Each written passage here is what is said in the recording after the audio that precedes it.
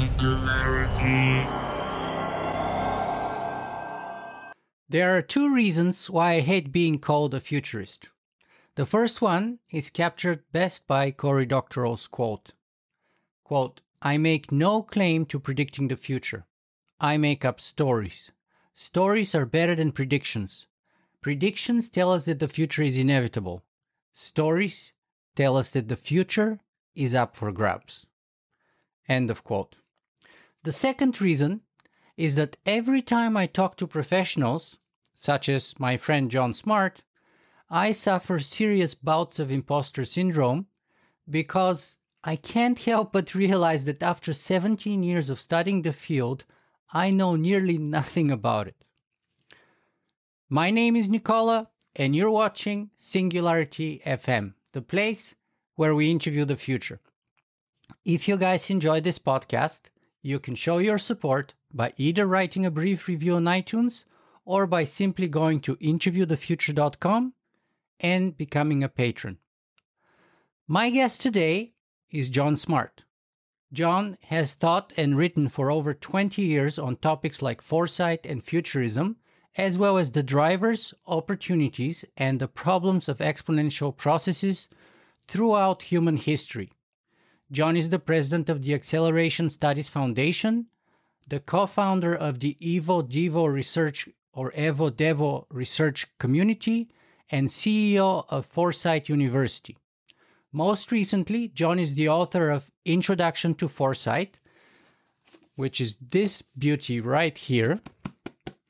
And in my view, this book, Introduction to Foresight, is a one-of-a-kind, all-in-one instruction manual, methodological encyclopedia, and daily work Bible for both amateur and professional futurists and foresighters. So, welcome to Singularity FM, John. It is an honor to be here, Nicola, and you had me on 10 years ago after my first 10 years as a foresighter, and now here we are 10 years later in my second decade of this career. It's so wonderful to see all of the work you have done in the last 10 years, and I really enjoy the opportunity to share my thoughts on foresight as well. So thank you. Thank you, John. And the work that you have done, let us not forget, because this is the reason why we are here today. And as I said, this is phenomenal work. It's very dense, but it's very rewarding. I think I would be rereading it, honestly, because there's so much packed in it in such a little space. And we're going to talk about this today. However, let me start with something a little simple. If you had to introduce yourself, John, in one sentence, who is John Smart? Got 5 fingers, so I've done that exercise before. What are the 5 things that kind of most make up me? And I would say I'm an educator, an entrepreneur, I'm a foresight coach, I'm a complexity researcher, and I'm a husband and dad. Of course, I cheated, husband, dad, those are really 2 things, but I put them all together. I'm in a family.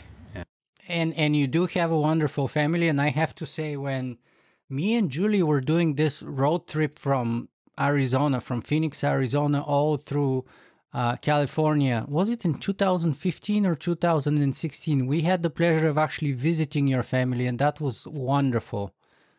It was just so much fun. My wife enjoyed it. I enjoyed it. It was so wonderful. I'm looking forward to have another one of those. Thank you. That was really fun. And I think your wife saw the library I have here, which is now in my garage office, 2-car garage office. I've got this huge library on all the walls. And we had that fun conversation about, how do you read all those books? And I said, well, I don't read them. I treat them like movies. And I spend, 1 to 3 hours with each one. I sit down and I just jump through it, and I make that little index on the inside front cover of the book, right? Just make a nice little index of all the cool things I found, and that is my record. That's my movie. And so I just try and make a movie once with each of these books, and then if the book calls to me in my dreams later, I'll pull it down and read it old school. But most books, we don't have time to do that. There's too many great books out there. And I do recommend reading a book like a movie. I got a 4-page. It's called interval reading, and I've got a 4-page, or sprint reading is the other term. I got 4-pagers on how to do that in my book. So yeah, that was fun having that conversation with her about that. Books are amazing. If I was Erasmus Darwin said, if I have money, I spend it on books, and then if there's any left over, clothes and food. John, as you said, it's been 10 years since our previous conversation. So what, in your view, have been the biggest tech changes for that past decade since we last talked? Yeah, well, for me, that's pretty easy because you and I are both focused on these major changes in kind of human and technical intelligence, the singularity, general AI. So, right after you and I had our conversation, deep learning started beating the pants off of all of the engineered forms of AI in the NIST competitions. And ever since, the old school way of building AI, it doesn't work anymore. I mean, it works, but it's nothing compared to growing and training these neural nets. So I would say that's the big, big change. The smartphone revolution, of course, which was just before, it was 2009 really was when that took off, just a year before we got together. That has enabled all the tech titans and all the major titanic changes we've seen, the tech superstars and unicorns. I've got some slides. I might give you a little overview of that later. But deep learning, number one. It validated the thesis, which has been around for quite a while, that, and this is what I call the natural intelligence hypothesis. And the thesis is the fastest way to get generally useful AI is going to be biomimicry, deep neuro and bio-inspiration. Neuro-inspiration to understand how this incredible 100 trillion unique synaptic connections work and all the various circuits and modules. And bio-inspiration to understand how is that system built, selected, and then rebuilt in an evolutionary developmental cycle. And so my argument is that that AI has to become NI, and that there's only one way through. And if that's true, there's going to be a big shift in people's view of the future of intelligence, human and artificial. Right now, folks like Peter Thiel believe this idea that there's animal sentience, various varieties of it, human sentience. He has this graph that he's done. Human sentience is this tiny circle inside of a larger circle of animal sentience. And then machine sentience is this massive circle that could include all kinds of interesting algorithms and non-biological things. My view is different. My view is that it started with this general computational sentience of simple cells, and then it narrowed in on bacterial sentience with this much more specific DNA-guided protein synthesis. And then it narrowed further to higher animals, mammalian cortex, and then it narrowed to humans. And in the process, there's always a slight new field that's opened up. So these are narrowing, but they're moving in a particular direction. So there's a little bit of overlap. And then machine sentience is going to do the same thing. It's going to narrow in further and open up a little bit further on one end, but it's basically a narrowing in on a set of fundamental constraints that work incredibly well at keeping all these complex actors knitted together. And of course, that I've just described the developmental perspective. There's an evolutionary capacity that each of these systems has. You can think of it as a fan out from each of those circles. And the fan out from simple cells, goes only the next adjacent is very small. And then you move up the ladder, and there's more and more interesting creative things, unpredictable things. Bacteria do all kinds of interesting unpredictable things, but they're very limited in their agency. You and I have vastly more agency. These AIs are going to have vastly more agency, but their developmental features are going to be constrained into these special systems that work incredibly well. Our Evo Devo Universe community published a paper, reminding people that neural networks were invented 3 times on Earth by bilaterians, comb jellies, and jellyfish. And there are 3 different neural network transmitter systems if you look at them anatomically.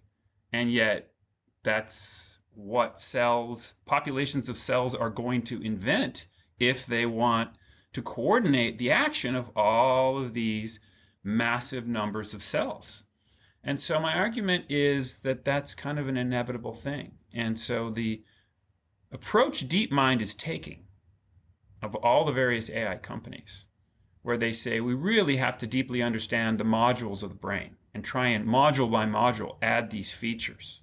My argument is that's the right approach. That's the one that's going to bear fruit. And so the interesting implications of that we could talk about later, and we will in the future, but one of them is these things are going to have emotions. Until you have AIs that have not only compositional logic, which deep learners don't have today, but actual emotions, so that they have a gut feeling of what to do when they're in a logical logjam, which you and I get into all the time because logic is so weak compared to the combinatorial explosions of possibilities of reality. What do? We have a gut instinct. And Damasio's Descartes' error by Antonio Damasio studied those people that have lesions in their amygdala, so they have no access to their gut feeling. And they do, what you'd expect a hyper-rationalist to do. They just argue with each other endlessly over, I could do this, I could do that, and they don't make a decision. So my argument is the future AIs, and Richard Yonk has described this in his book, The Heart of the Machine. He's a futurist that'd be worth bringing on if you haven't had him yet. Richard Yonk, The Heart of the Machine. He talks about the future of emotional intelligence in AI. These things are going to have gut feelings. And so if you say that, well, okay, so they got to copy those circuits. They got to figure out how to do that. They got to have these state summaries. There are going to be these rough statistical, inclinations they have. Well, are they going to have ethics like ours? I would argue yes. Statistical ethics, where they police their bad actors. Are they going to have beliefs that they can't prove about the future and their relationship to the universe? What Kurzweil calls religious rituals? Yes, I would argue they have to have that too. I would argue that because of these developmental constraints, yes, they're going to have all these new evolutionary capabilities, but their developmental constraints are going to keep them in that direction. So for me, this has been a big validation, the advances of deep learning. And the last thing I want to say about that, the recent articles by folks like Gary Marcus, who's a colleague of mine, that deep learning is starting to peter out, even with transformers. And well, I shouldn't say even with. Without transformers, deep learning is starting to peter out because it's only one of the circuits we need to copy. And so yes, transformers are going to give us all these interesting new capabilities. They're going to reinvigorate it for a while, but still that's going to be on an S-curve. If that model is correct, Demis Hassabis, who you should bring on, he's going to say, bring more. What's the next modules we need? So for me, there's been a big validation, and then now there's a further recent validation that we need to keep going further into this natural intelligence space. Yeah, I've had Gary Marcus twice on the podcast so far, and it was fun.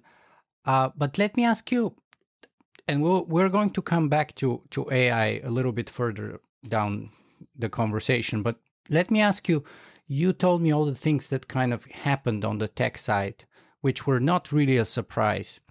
Let me ask you, was there something that you expected that was going to happen but didn't, that was kind of a disappointment or a surprise of a kind?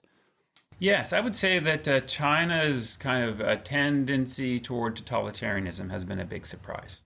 I expected China to, keep rocketing ahead. We talked about that 10 years ago. They were out investing us in nanotech and infotech even then. I didn't expect them to turn so far into this kind of control mode because they are actually really hurting their ability for their standards to be adopted globally. There was a hot moment about 2 years ago when everyone thought maybe a lot of these Chinese IT groups are going to start setting global standards, but since they've continued to go further into this kind of social credit and surveillance and control, particularly of the Uyghurs and these other groups, and now we're worried. Now we're scared, and particularly since Ukraine, I think that's the big wake up everyone has had, that there are again these two competing open and closed ways of using technology. And I didn't expect them to go as far into the control, and I think they're going to continue to go further in that direction, regulating their tech titans and such. And that is a bit of a gift to us economically, but morally it's concerning. Morally it's quite concerning because now we can see that approach, that closed approach, is being enabled by the biggest, most powerful tech actor besides the United States.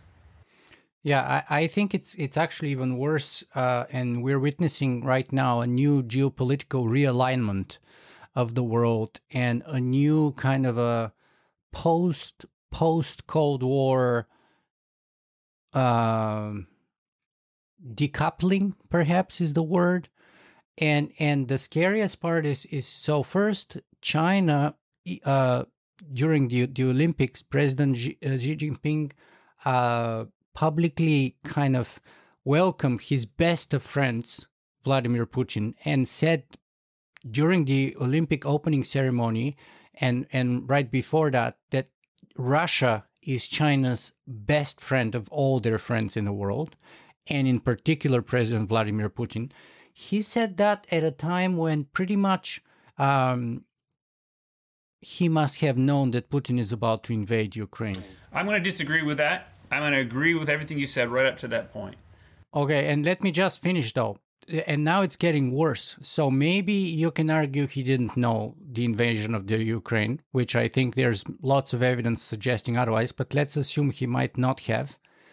Right now, you have this kind of decoupling between the West, economically speaking, and Russia. So you have something already like 250 businesses that have left Russia. And the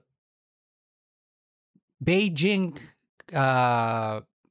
ambassador to Russia has basically told their Chinese businesses that right now it's the perfect time to invest for the Chinese industries and businesses to go invest in Russia, because the West has moved out and is now created this kind of a vacuum.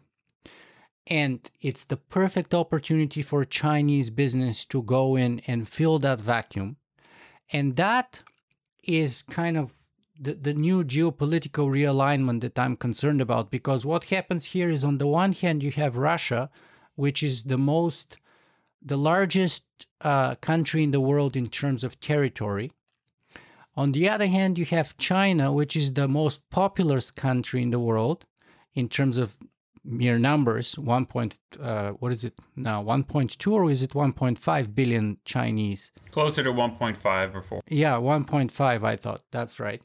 And so you have the most populous and the largest country in the world realigning together, all at the same time, while President Vladimir Putin is creating this kind of most destructive, most aggressive war in Europe since World War II.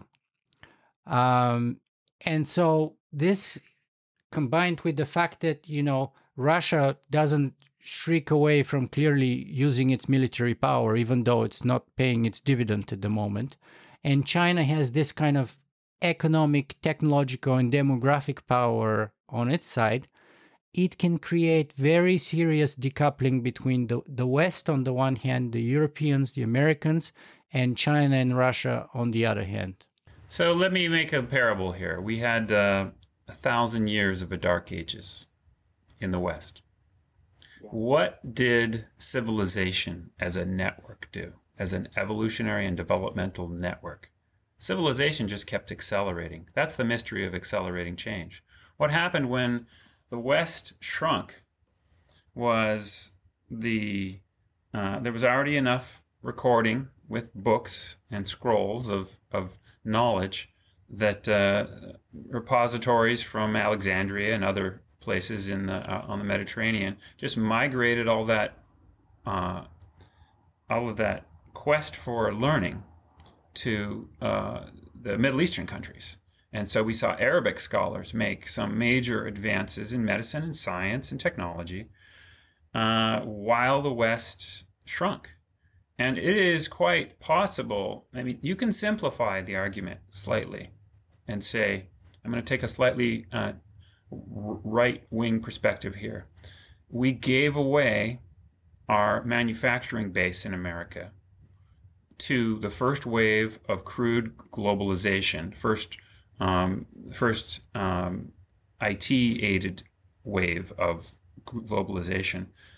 Germany did not. So Germany maintained a strong manufacturing base and education base, and America went backwards for a while. We had a bit of a mini dark ages for 50 years, and so that's why folks like Trump can be elected, because our middle class went backwards for quite some time. And that was an interesting bargain we made, but now that bargain's over.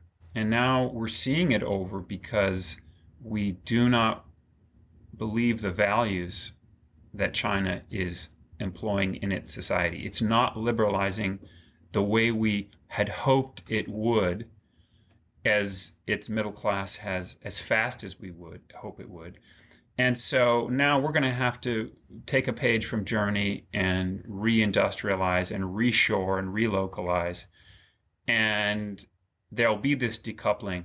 Is it really that bad? Does the network itself suffer? I would argue it's actually beneficial to have a certain amount of this decoupling, because then we're going to strengthen ourselves again.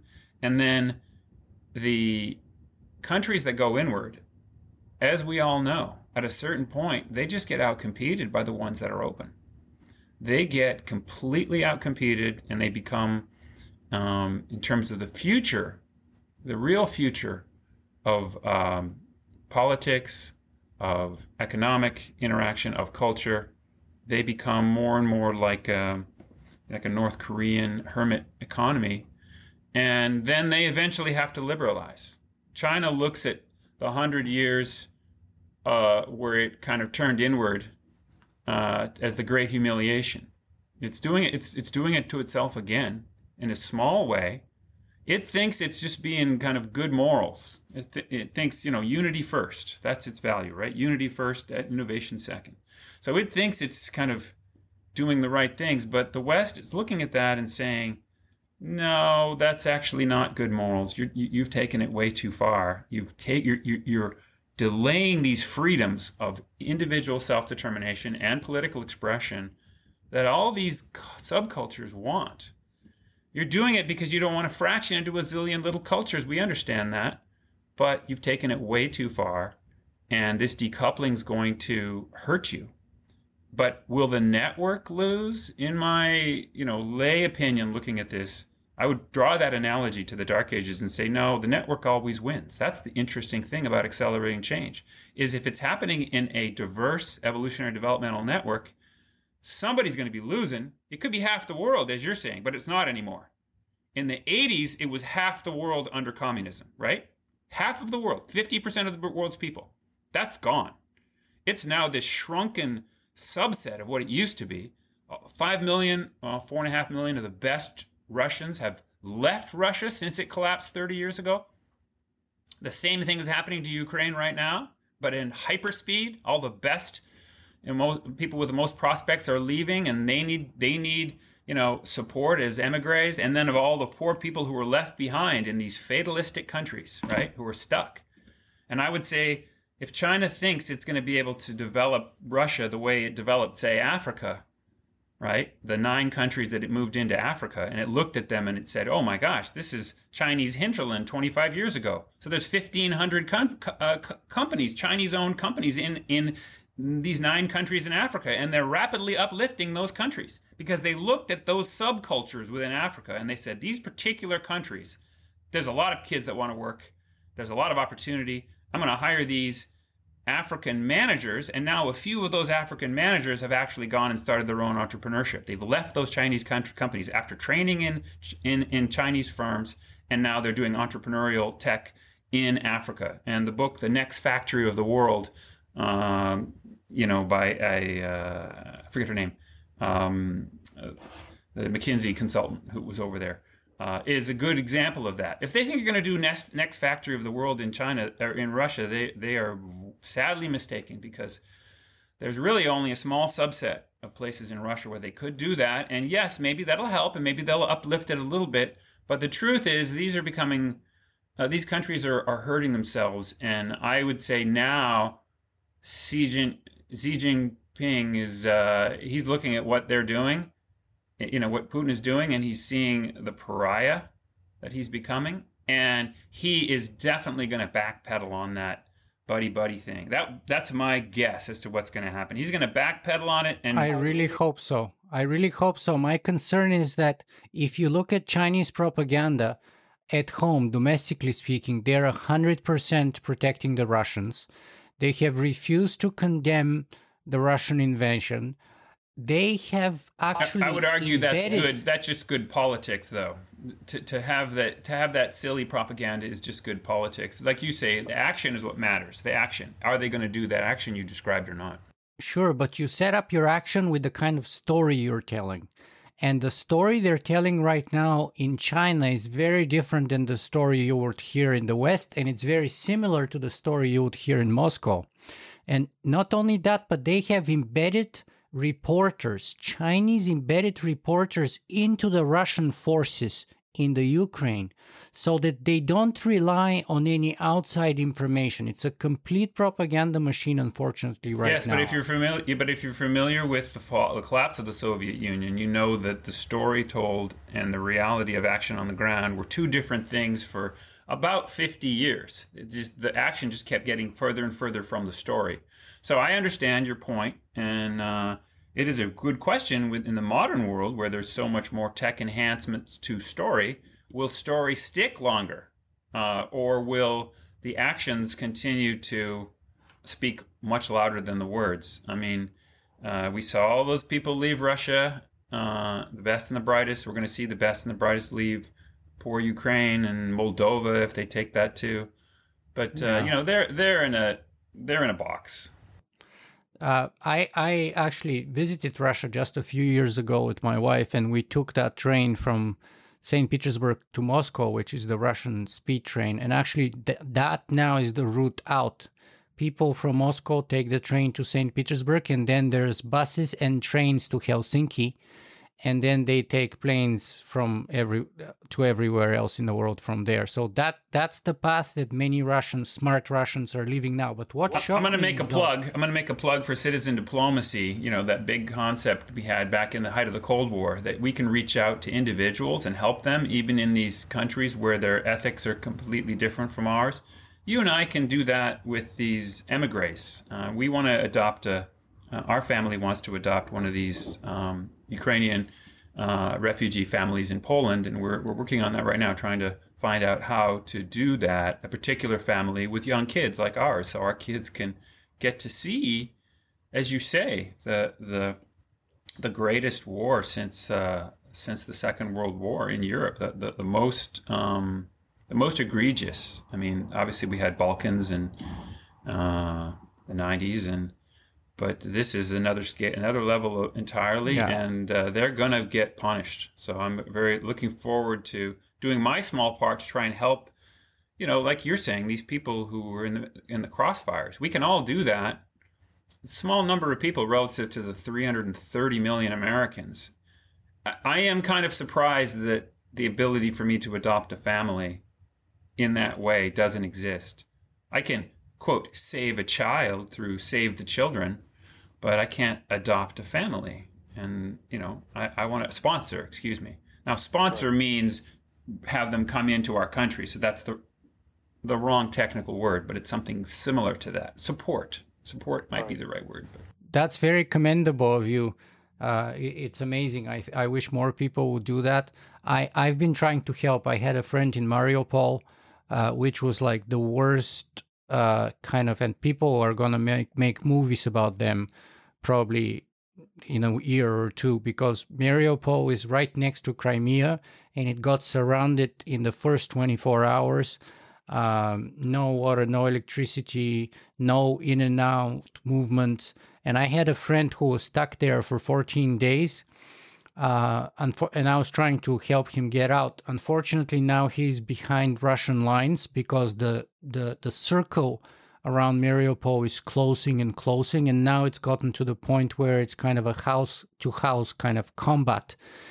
And the Russian circle has already passed his house, so he was behind, quote, enemy lines in that sense, and then the only way that he could escape was actually towards further into the Russian-controlled territories. So now he's hiding in a basement somewhere. I don't want to say where, and we're working with a group of people trying to see if we can find a way to either send him to Western Europe or to North America.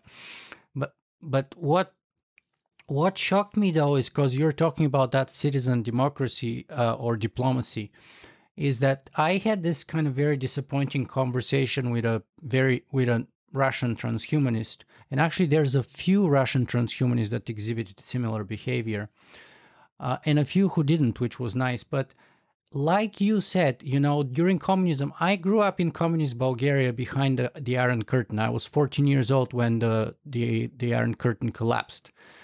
And so I know this kind of cynicism. I have it in me towards the government and towards the propaganda that you're being fed, and this kind of natural skepticism that we had about it. And so I presumed that the Russians would feel exactly like we felt in Bulgaria when we knew that our communist government was feeding us lies, and we didn't believe it. So that was my starting presumptions. The Russians, especially the smarter ones, which are my connections supposedly on Facebook and other transhumanists, would doubt the official Russian propaganda. I was shocked to find out that they have completely bought it, most of them. There are some notable exceptions, but most of them.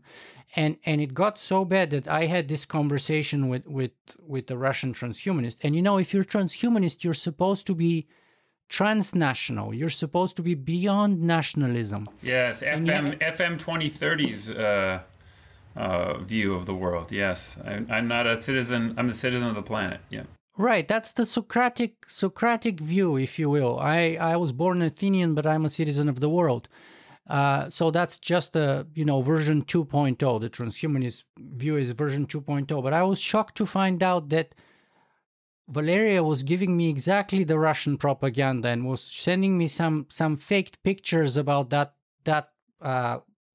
maternity wing that got bombed in Mariupol, with Nazi flags inside, and it wasn't a maternity wing, but it was like, something else, and there were Nazi flags inside. Well, you're making exactly that point, that because of the modern digital media and the ability to rapidly proliferate, fake news, false flags on social media, perhaps this new generation is more easily swayed than the previous generation. Another way of looking at it could be just they've had a longer amount of fatalism in that country. That country has been broken for a much longer period of time. And the propaganda is much stronger. And I was shocked how effective it seemed to be inside of Russia.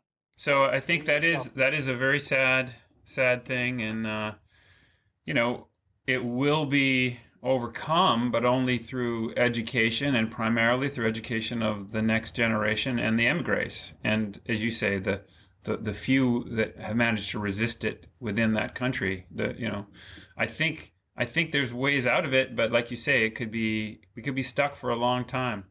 My daughter is going to do a collection pot. She's 6 years old, and she's building a box for Ukrainian donations, and she's putting it out on our front lawn. Instead of selling lemonade, she's collecting dollars for these Ukrainian families. She's 6 years old, And she decided to do it. I just showed her the videos of what was going on and we talked about it. So I have huge faith in the youth. I think they're going to fix this. And if you want to see a fantastic video, all of you listeners and watchers here, watch Maidan. Watch the 2014 movie Maidan or Maidan about the Euromaidan movement in 2013, 2014 in Ukraine, and fighting in the streets, man. And they pivoted the whole country hardcore to Europe. And now, Putin's trying to make them pay the price. Okay? Yeah. And so take the big picture view and see that, and see that, in the end, people win. Mass movements win. But it takes a lot. It takes a lot. And Maidan shows you how, Maidan shows you the kind of sacrifices required. And thank goodness we have somewhere in the order of 15,000 American, ex-American military that are over fighting in Ukraine right now. And several thousand British, Australians, I'm sure there's some folks from Southeast Asia. It's going to be really interesting to see who actually went over. There's a very famous Canadian sniper who is supposedly to be the deadliest sniper alive right now, who went there on the first day. I think it's brilliant. It shows you the power of the network, right? The networks always win. You and I are not immortal, my friend. I know we want to be, but the network's been immortal forever, since the first replicating cell. Networks always win. And that's central to my second book, which I know we'll eventually talk about. It's the big picture foresight. So, right, John, we had a kind of I think it was still a valuable diversion, but it was a diversion. Yes, sir. So yeah, going to get back on track. Yeah, let's go back on track, which is your book here, Introduction to Foresight. So let me ask you, who is your book for? So that's pretty simple. It's written for two groups, students and leaders, and anyone who thinks of themselves as either. Now, you can lead your family, you can lead, any group. You can lead yourself. You always start with self-leadership by having a vision for your own life and some kind of a plan. And we're all students, but at different levels. Some of us are autodidacts, which is people who believe we can teach ourselves just about anything that matters. So this is primarily for the student and the leader who is more of a self-leader and an autodidact. And this is the executive edition, which is the short version. It has 6 chapters missed. There's 6 chapters more in the student edition. And they're all about like things that students should know that leaders don't necessarily need to know, like all these traps you can get in misapplying foresight. And it's also a tutorial on how the firm works, 12 departments of the firm. And it's got some more advice, general advice for students. But at 280 pages, the executive edition is still a great first start for people, even students who just want to get a sense of what foresight is and just how important it is to the world, which I know is one of your future questions. So I'll hold off until that. Yeah, and you cheated a little bit because your pages are large size, my friend. And okay, I'm going to disagree. I'm going to argue that 8.5 by 11, which is a global a U.S. standard for articles. That should be the standard for serious books, in my opinion. So I know it's big. I know it's big, but it's not. Everyone wants to have these smaller books. And so I think it should be bigger. And I also think that books today should be full of links. This book is full of links. Now, if you get the Dead Tree version, you look at them and you say, I can't click on that link. Hey, why did you put a link there? I put the link there to show you there's more information if you want it. Go ahead and get the digital version as well, or get a free PDF from me. Email me and I'll send you one. And click on those links and then dive into some of the rabbit holes, because foresight is vast. It's a vast topic. How we look to the future, all the ways we can. And I think that modern books should all have those links in them. And a bunch of them are linked to Wikipedia, the greatest single source of community knowledge that's been built so far, besides the web itself. And so, yeah, go ahead, dive in, and don't be scared of 8.5 by 11, 280 pages, because it's small font. Well, it's 9. 9 is that standard. Wow, 9, I don't know. I usually stick to 11, maybe even 12. So 9 is another, what, 20% smaller. You know what? That's a good. You know what? Maybe I'll redo it. Maybe I'll redo it to 10 for you, my friend. Yeah. Okay, so what's your thesis or your main argument? The main thesis is that foresight is one of the three fundamental things that define human beings. And you really want to grapple with that and own it. And the three fundamental things are head, hand, and heart, as some of the social activists like to say. We have a head with a forebrain that can look ahead and imagine in detail and predict in detail and scheme for things we want to get to make ourselves and the world better.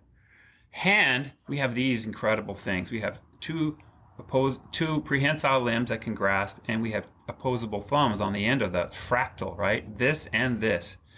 And that lets us manipulate tools.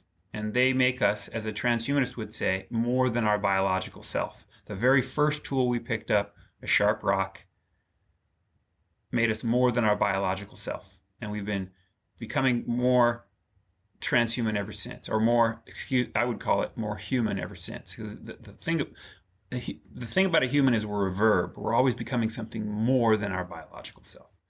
And then the third thing is heart. You and I are deeply pro-social animals.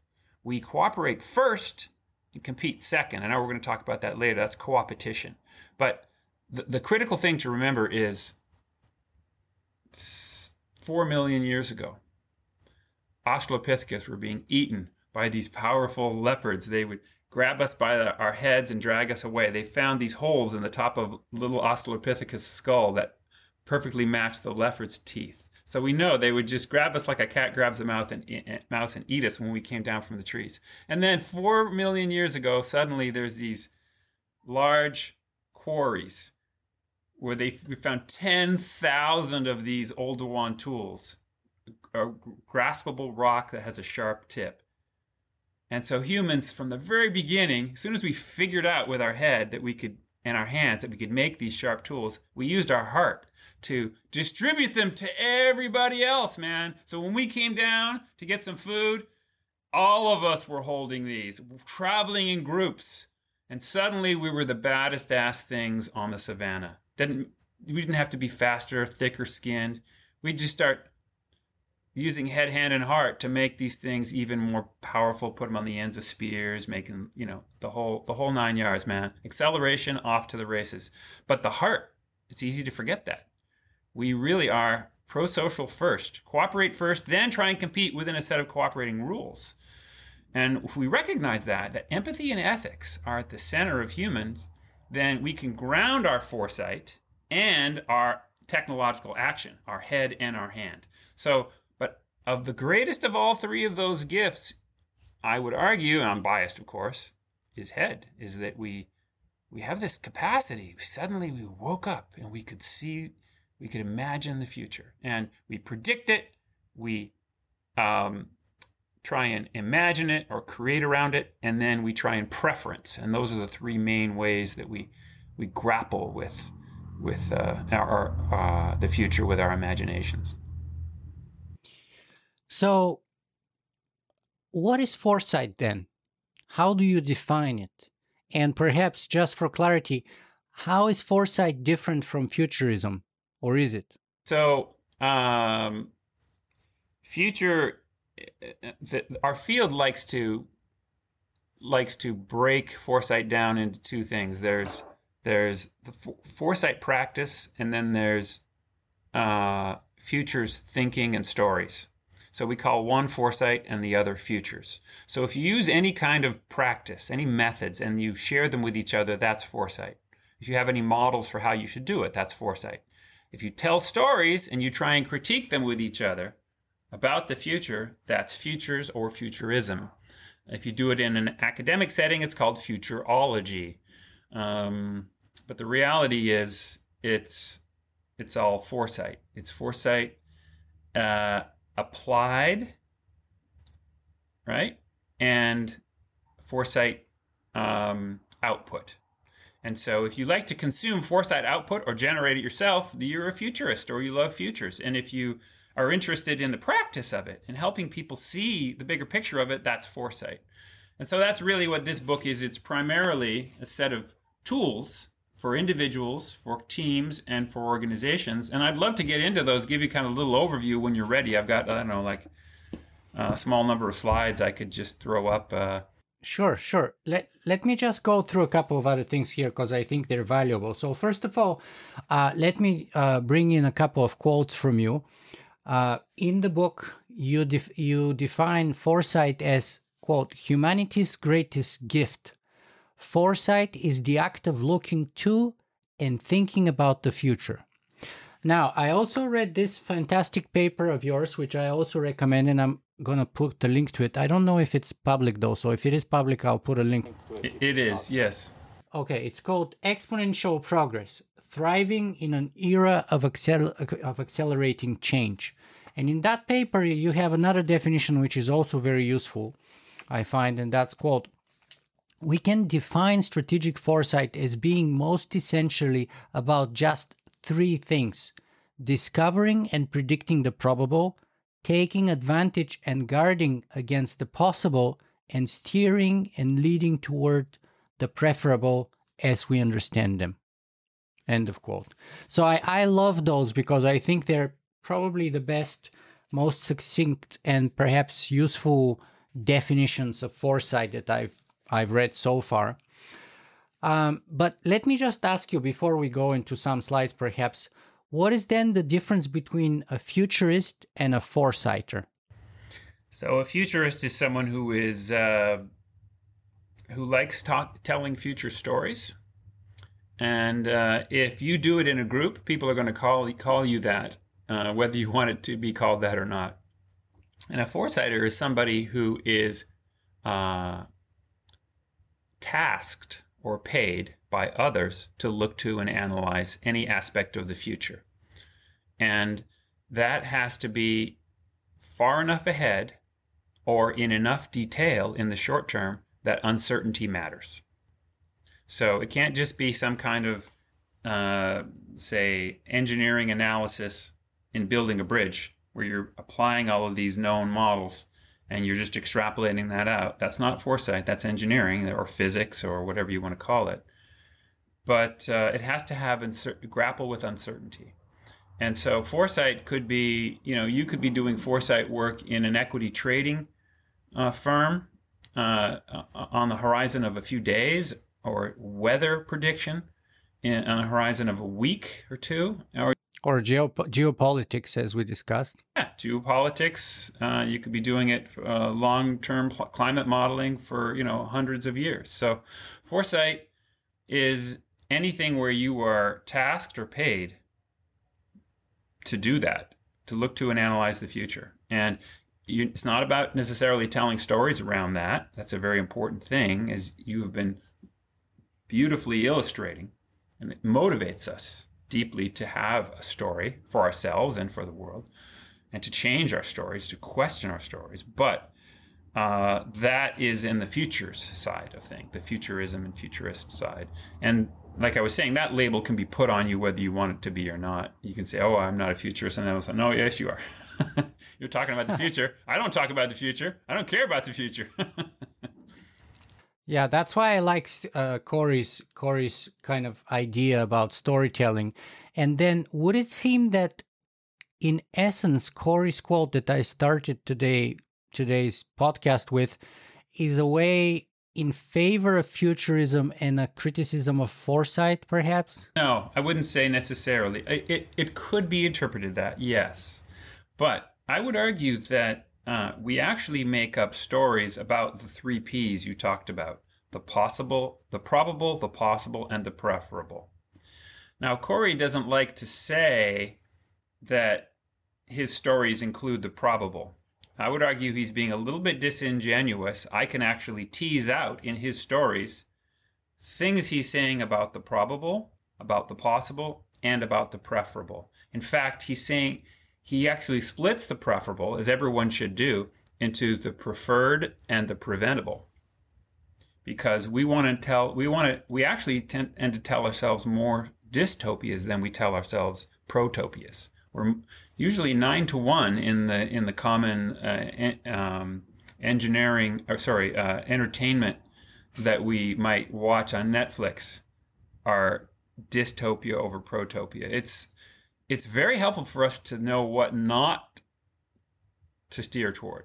And it's often easier to do that than it is to know what to steer for. So to understand regression, we can understand progression. So I would say he does all of those. Now, the word prediction, people get their feathers all up, their back all up over that word. And he also throws in his quote, the word inevitable. Unfortunately, there's a whole bunch of things about the universe that are inevitable.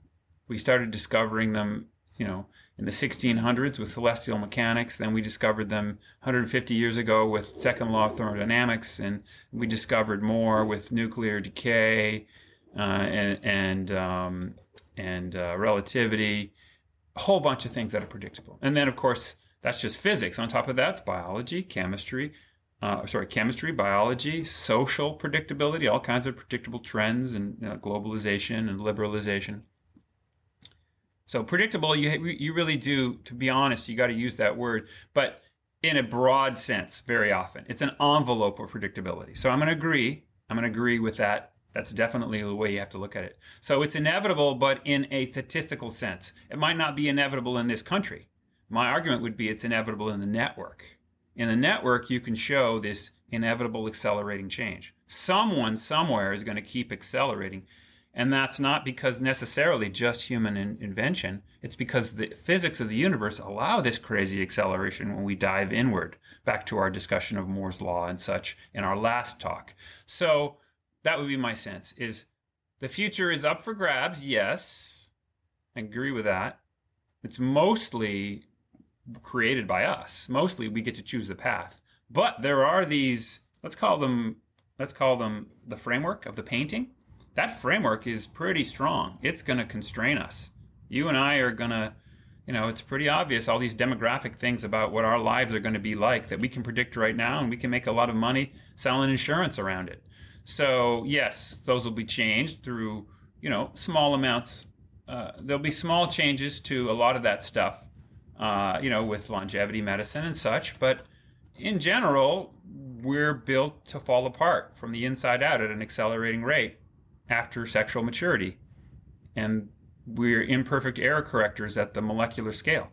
That will be fixed by some future AI that goes into the quantum level and meddles with the genes. But that's a I like to call that a post singularity scenario. In the interim, there's all this amazing predictability, and I'm going to use that word that he might not like, inevitability, right? It's inevitability relative to the environment in which the selection is happening. And of course, there's many different selection environments and then different kinds of ethics that apply. If you and I were going to, Ukraine, we'd be packing a gun probably, but we wouldn't pack a gun in, downtown New York, right? So. Well, probably for the Ukraine, we'll need a javelin or two. But, I'll do something that I don't usually do in my interviews here, John, and I'm going to step back and I'm just going to let you walk us in the most efficient, because I think that's going to be probably the best and most efficient way. I'm going to let you walk us through kind of the gist or the core concepts and models of the book that you want to share with us today. And then once you're done, we're going to step back here to our conversation. So how about that? You can have the podium now. That sounds lovely. So I will, I'll do a share, I guess, of my screen and make sure to just talk through it for our audience so that they don't feel like it's like they're missing anything. So there's 6 domains to foresight that I believe everyone should understand. There's our personal foresight or self-foresight. Then there's teams and everything to do with relationships and social intelligence, our families, That's a team level of foresight. And there's a whole bunch of psychology around both personal foresight and team foresight that I go into in my book. And then there's organizational foresight. And organizations, of course, are composed of teams. And this is where most people think of the term strategic foresight, where you might look at trends or build scenarios or do prediction markets. These are the kind of things that typically operate at the level of an organization, trying to do strategic planning, for example. And that's the main bread and butter of professional foresighters, is organizational foresight.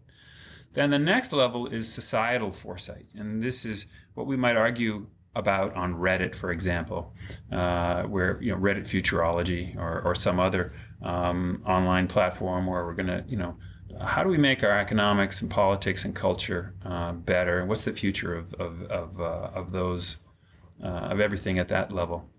Then there's global foresight, and those are all the transnational things that we have to cooperate on and figure out how to ethically compete over, how to sustain our environment, climate change, existential risks. That's global foresight.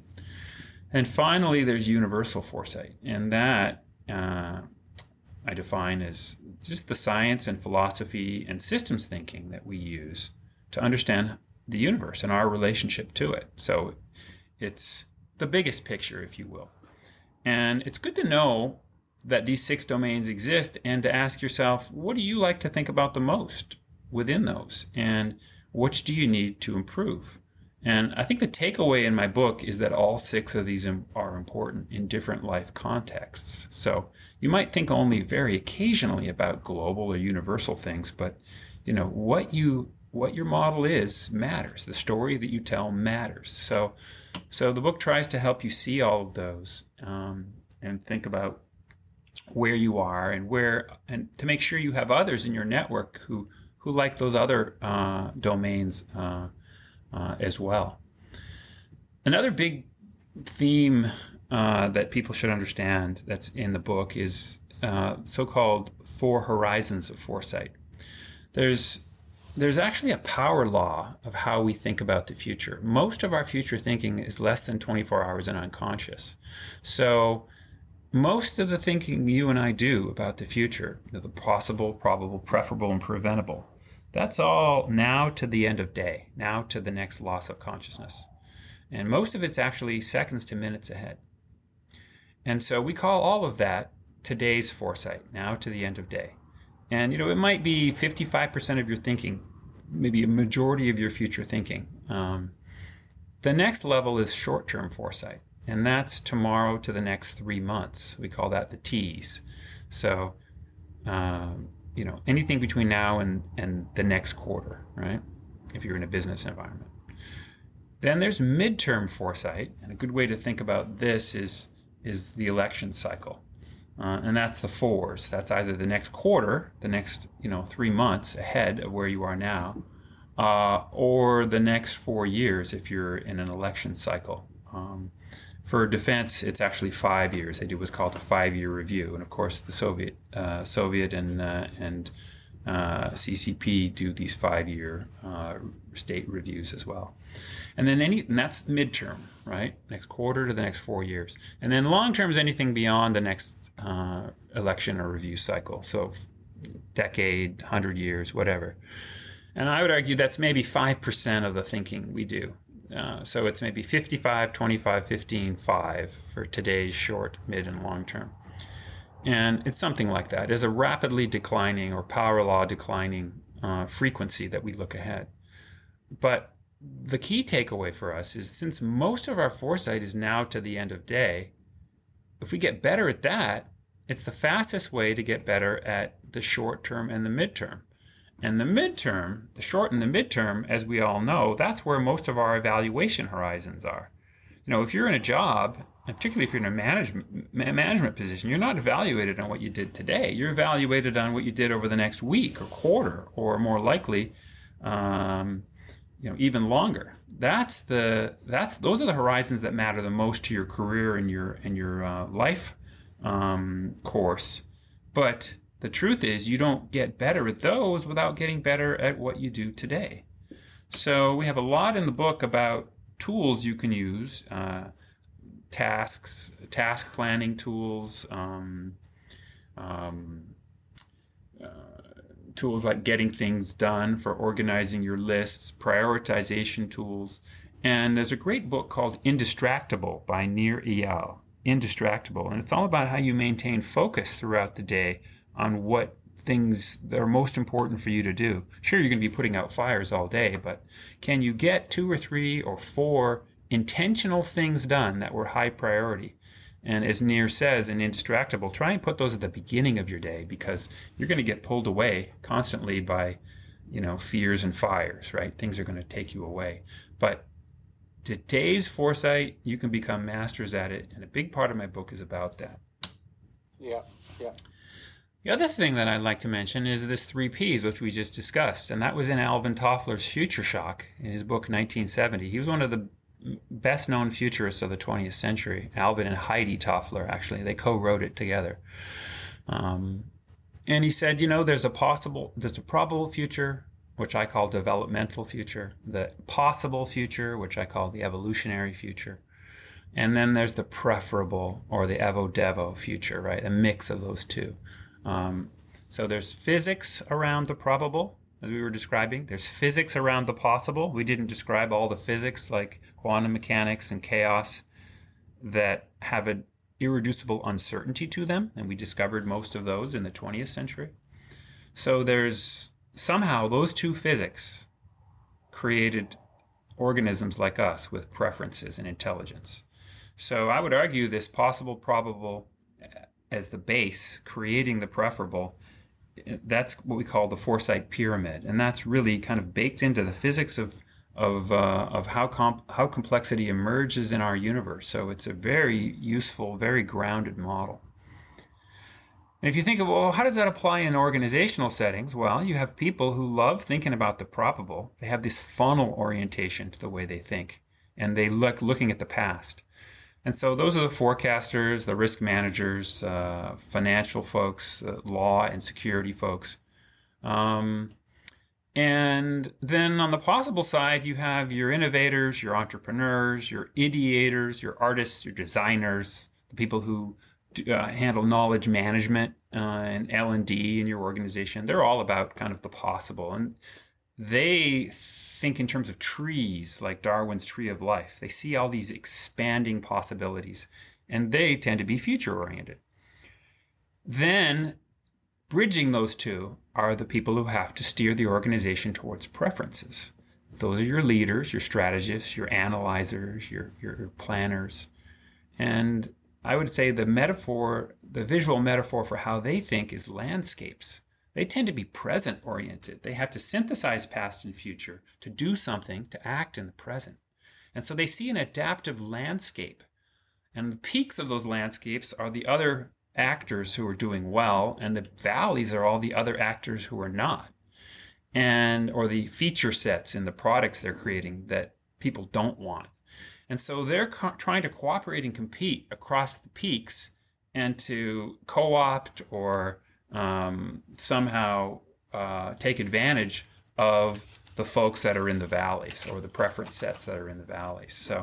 So I think these 3 ways of thinking are pretty fundamental, and you got to make sure if you have an organization of any size, you have people who do all of these things, who like this entrepreneurial approach, this forecasting or finance approach, and then this analysis, strategy, planning approach.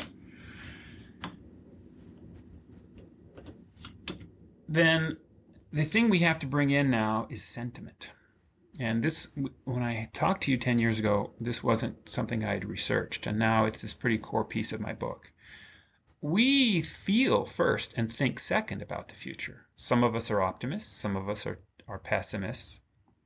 And we can be optimists and pessimists in good ways. You can be an explanatory pessimist, where you just assume everything is bad. And that has been shown to shorten people's lives, increase stress, increase heart attacks and chronic inflammation in people's bodies when they do that. Or you can be a defensive pessimist. And a defensive pessimist is someone who imagines things they don't want to happen. They imagine the dystopias and then they steer away from them. Those are the stories they tell in their head. And defensive pessimists actually live 10% longer than strategic optimists. I was very surprised to find that, and that's in my book, the study.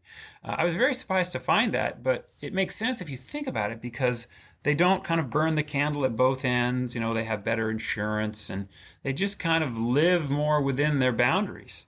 But you need strategic optimists too, because those folks are going to set your stretch goals in your organization. They're going to make you, what is a mine for if its reach does not exceed our grasp? I forget the quote, but that's what strategic optimist is doing. They're setting stretch goals, ambitious goals for the organization, pushing people to do more than they thought they could and to fail a little bit, right? And then to take those two perspectives, you want to contrast them. That's what realism is in the view of some of the psychologists I quote in my book. It's an active contrasting. You're looking at a glass half full, half empty, and you're flipping back and forth in your head and you're seeing both. That's what a real realist is, okay? You're using both well. And there's a book that is pretty central to my book called Rethinking Positive Thinking by the psychologist Gabrielle Oettingen. And she says, you really want to start with strategic optimism and then defensive pessimism and then make a plan. So optimism, pessimism, plan. And you want to do those in a kind of a 1-to-1 ratio.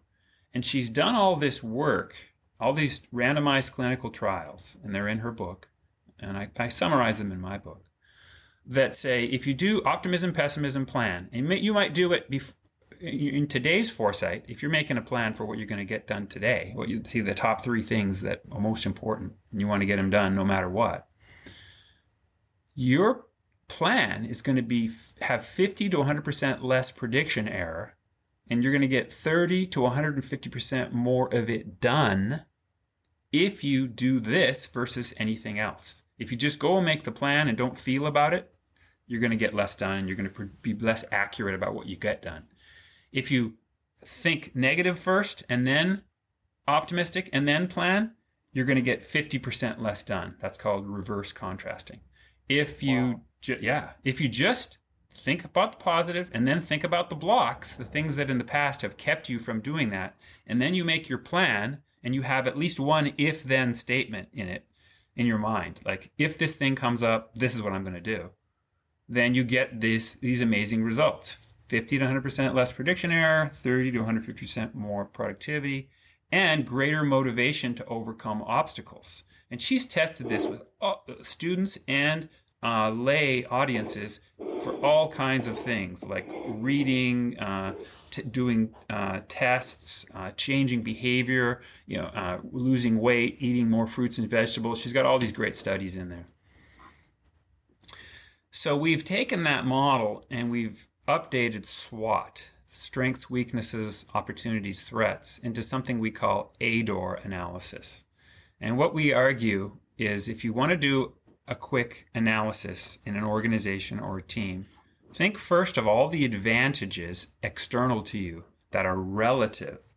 ADOR stands for advantage, disruption, opportunity, risk. Those are the 4 things you want to think about in that order to use this sentiment contrasting that she's talking about. So first you look and say, what are all the advantages happening in the world that are relevant to my problem that are not happening to me? That's how we define an advantage. It's some advance, some new tool, some new capability that you're not getting right now. Then once you've done that scan, you scan for disruption. And disruption is something that is a forced change to somebody that they don't want. And it's also an opportunity for others, right? COVID was a terrible disruption, but it was an opportunity for Zoom and all of these, Amazon and all these various actors, makers of vaccines, biosecurity, etc. And after you've done those 2 scans, advantage and disruption, that are relevant to your plan, then you do an internal scan. What is my opportunity relative to my goal, and what is my risk? And the risk should be risk of action and risk of inaction, because very often you can retreat into safetyism and you can decide, it's safest just not to act, but then you lose the opportunity, right? So you have to evaluate positive and negative risk. And so that's ADOR, and we recommend a lot of people do it before they make plans. You can do it in 10 minutes, and it's in my book. And then I also describe what's called DROA bias, or negativity bias. And what's rampant in our media, in some organizations and teams and some people, is we tend to think first about the negative and then the positive. So first we look to disruption and risk in the world. And then lastly, we think of some personal opportunity.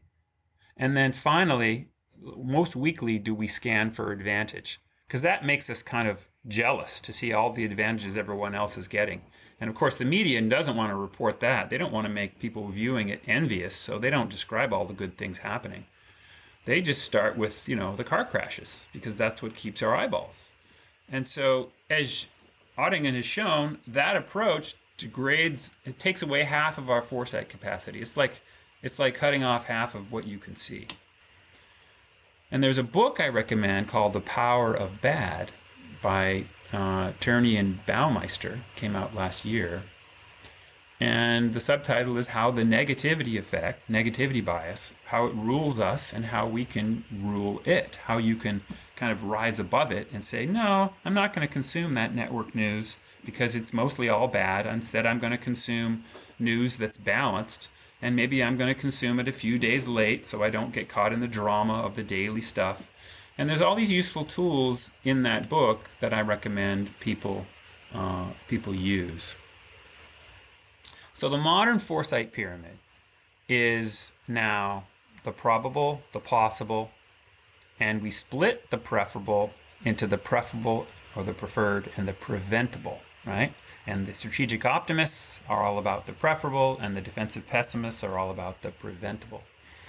And this modern model was first described by my colleague Art Shostak a few years ago. And so you say, well, who are the groups in an organization who like to argue about these four ways of looking at the future? Well, we can call the probable folks, those are the anticipators. We can call the future-oriented folks, the possible future-oriented folks, the innovators. And then we have the optimists and the pessimists. And so if you want to make strategy, you really have two conflicts that you have to think about. Are you anticipating the future? Are you innovating or imagining the future? And then once you've had you've hashed out that conflict a little bit, and you know what you can predict and what you can't, then you have the optimism-pessimism argument in your group or in your own head, and then you make your plan. And so that's kind of the new model. And there is a beautiful temperament diagnostic called the Keirsey. It's the Myers-Briggs. It's a version of the Myers-Briggs personality inventory, MBTI, temperament inventory, or type inventory. And it summarizes human temperament into actually 4 types, not just the 16 of Myers-Briggs. It has the subtypes of Myers-Briggs in it, but the 4 types in the Keirsey diagnostic.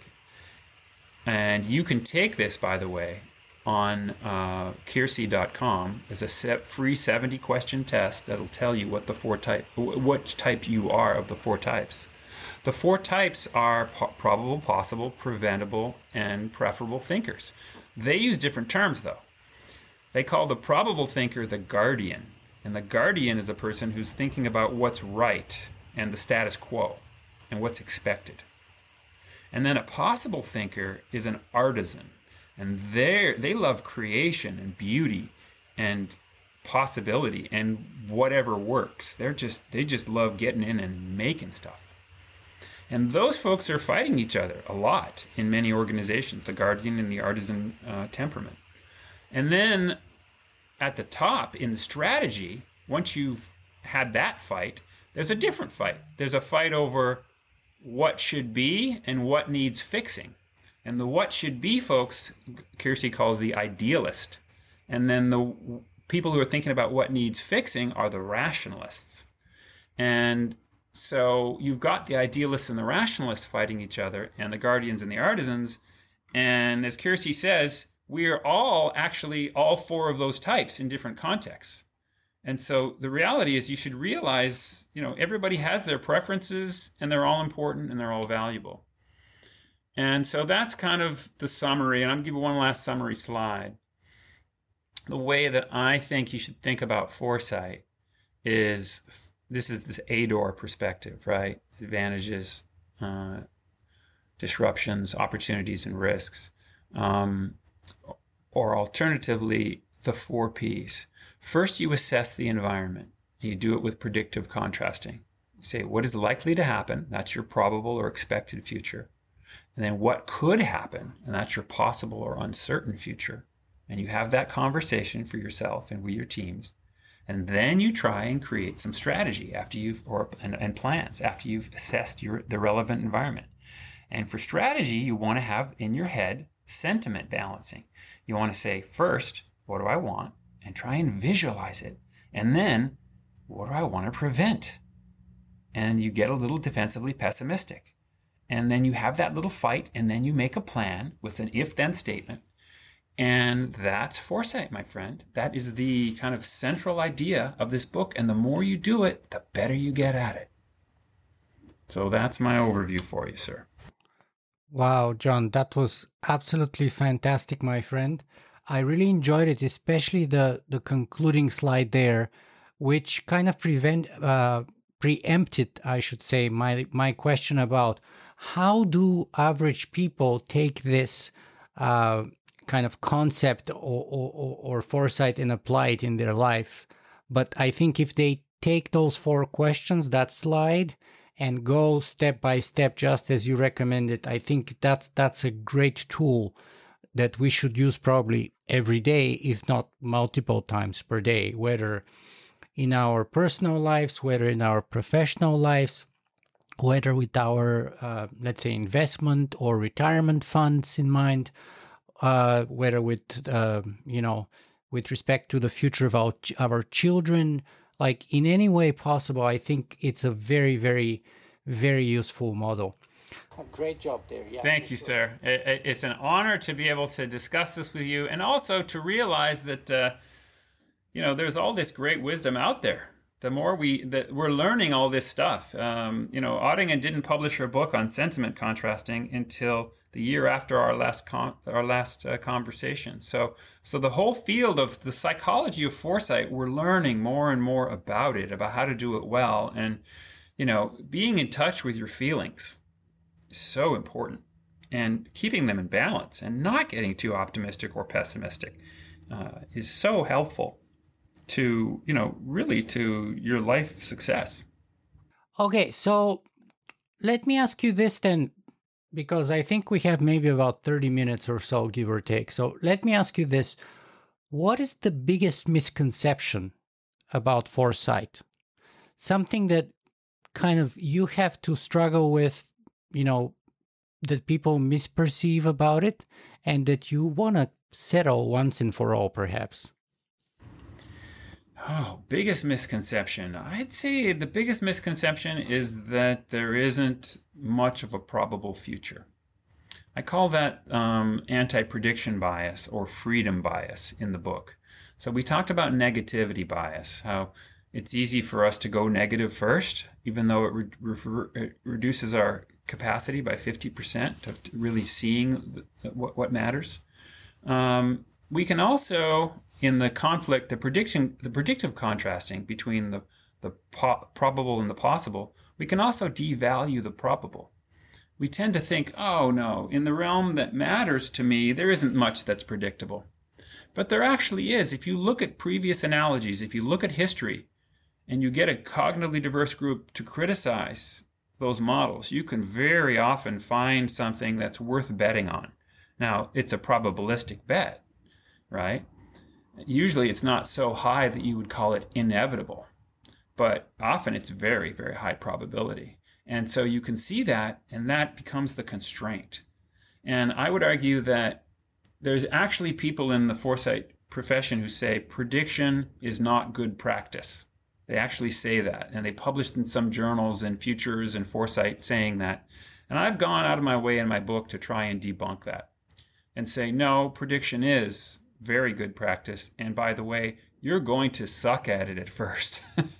If you don't practice it, you won't be good at it. But if you keep practicing it and you qualify it and you use the right language, for example, when JFK was being advised on going into the Bay of Pigs, he was given the advice that there was a fair chance of the operation's success. Fair in the analyst's mind was 30%. This is one of those famous examples. Yeah. And there was the paper, but JFK wasn't reading the paper, he was listening to language. But because the language didn't include specific probability, he said okay. And we know JFK's personality enough to know that if he had heard it was 30%, he would have done exactly what he did in every other situation. He would have assigned a study group to, give him more data, because he wouldn't have acted. He would have waited and collected data. That's what he did with everything. And so that wouldn't have happened. That's an alternative history that, it's reasonable to suspect that it wouldn't have happened, because, again, that analyst was not treating probable with the seriousness that it deserved. We can assign rough probabilities to all kinds of things, and as prediction markets have shown, particularly Phil Tetlock's book Super Forecasting. Have you had Phil on your? I haven't had Phil on, but I'm looking at his book right here on my shelf as you're giving that example, because he talks about it very well.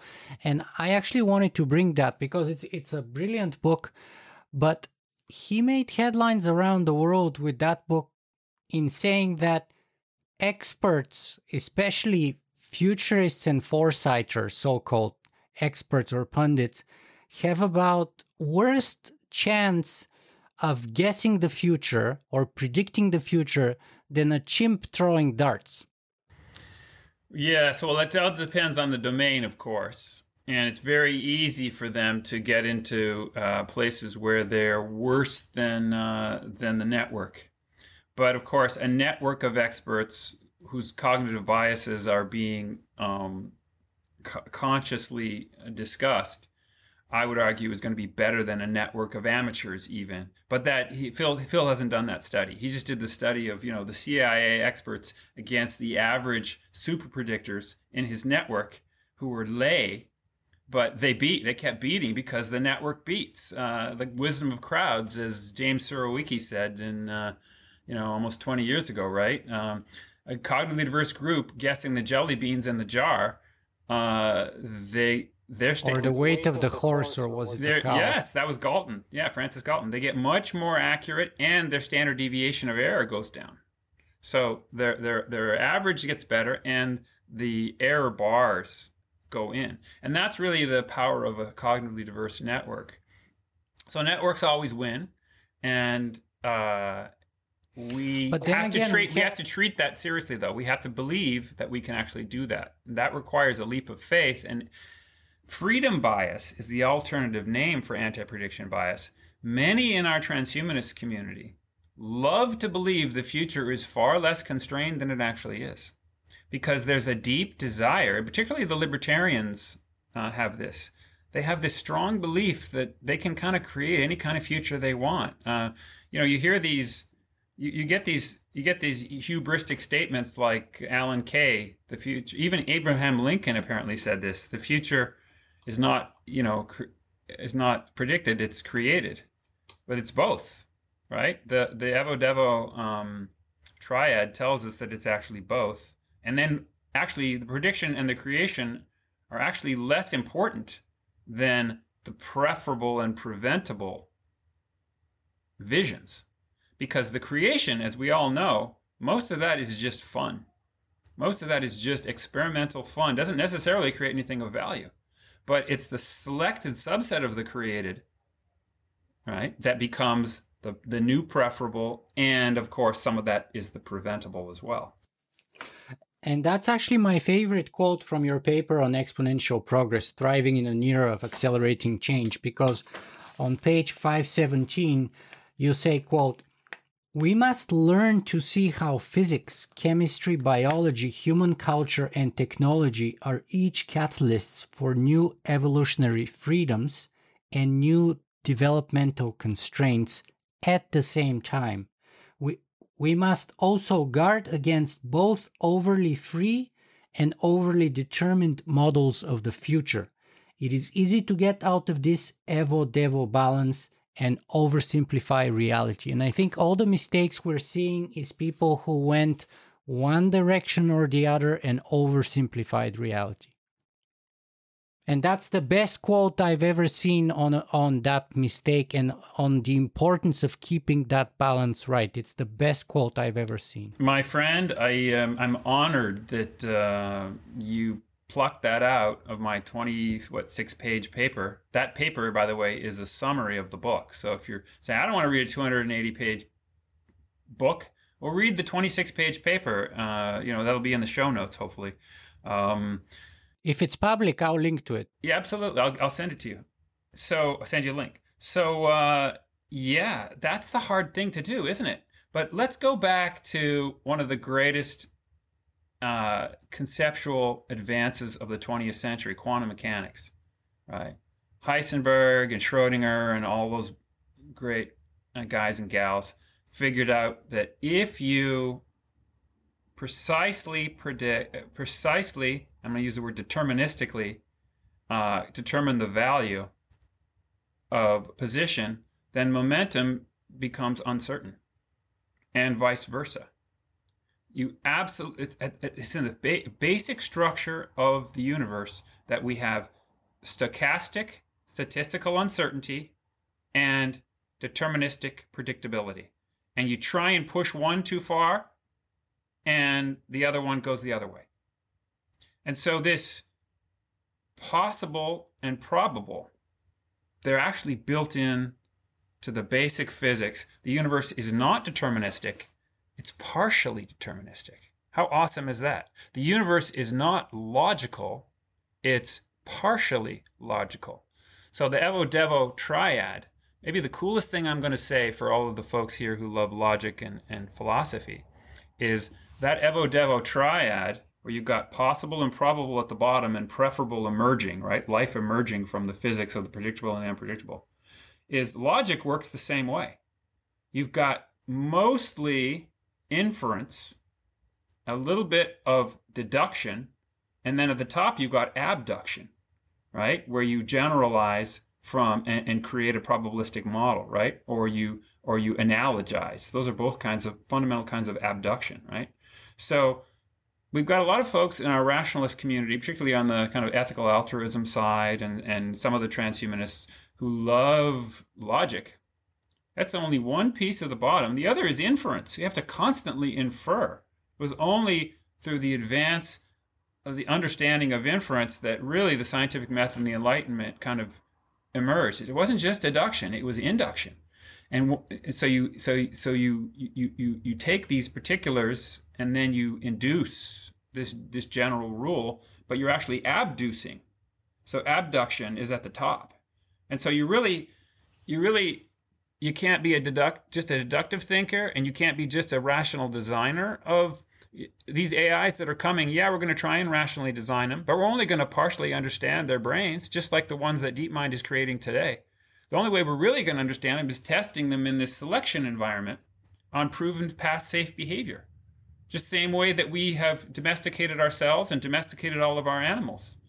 We can't, it's never going to be fully transparent to the deductive way of thinking and the probabilistic or deterministic way of looking at the world. The universe will never be that way. It's going to be partly that way. It's going to be partly, and it's going to be very largely inductive. And then at the top, we have abduction. And as we were just describing, we feel our way mostly. We feel our way towards those better things. That's the amazing feature of this brain, is when we're doing an emotional, optimistic or pessimistic sentiment, we're actually doing a state summary of massive numbers of these, uh, you know, People call it following their gut. yeah, these unconscious computations that we've done. So I think we're going to come to some of our in our transhumanist community really they don't like the flesh. They get out of the flesh. I want to get into this better thing. Well, yes and no. Maybe you will get into a better thing, but you're going to be taking so much of this thing with you that you're staying human. That's why I do not like the word post-human at all. We're just going to become more human. Nietzsche said that there's much more wisdom in your body than in the best of philosophies. Love it. I love it. Thank you for that quote. Yes. So we're going to become more human. And Nietzsche's Übermensch or whatever is really just more of what we are, what we actually are, head, hand, and heart. So let me bring in another concept here, though, and we touched a bit on it, but I want us to go a little deeper. And that's the concept of accelerating change. Because you see, we have Peter Thiel again, whom you've mentioned already, but he famously wrote that, we were promised flying cars and jetpacks, and all we got was 140 characters. And there's been many other examples given by him and others about, we used to have the Concorde with, supersonic speed over commercial flights. Now we lost that. We used to be able to go to the moon. We lost that. So is there really accelerating change? Because if you follow those arguments, Peter Thiel would supposedly say, no, not really. It's been slowing down. It hasn't been accelerating. But then if you listen to others like Ray Kurzweil, they would say definitely it's been accelerating. So how do you see that with your kind of modeling and foresight skills? Well, I guess now we're getting to this question of what is accelerating change. And we talked about it in our first interview. And I've had some advances in the way that I think about it and write about it since. I could throw some slides up or I could just discuss it. What would you prefer? Let's discuss it. And perhaps we should take the most famous example of that, which I should have mentioned in my question from a second ago, Moore's Law. I've met a lot of people who, Moore's Law is kind of, quote, the epitome of accelerating change. And yet I met a professor at the University of Toronto 5 years ago who's expert in chip design, and he was telling me Moore's Law is dead. Yeah, so let's go into that. He's right and wrong. So the specific Moore's Law of MOSFET miniaturization is dead, but a generalized Moore's Law of computational complexity is alive and kicking. And so how is that possible? Well, what happened was, starting in 2005 with the breakdown of something called Dennard scaling, the circuits got so small that electron leak at the gates and heat became huge problems with design. And so if you look at the actual Moore's Law curve, the Kurzweil curve, it flattened out. So what happened? Well, right around that time, people started going to multi-core chips, thinking that might be a solution. But those have difficulty with programming. So they also...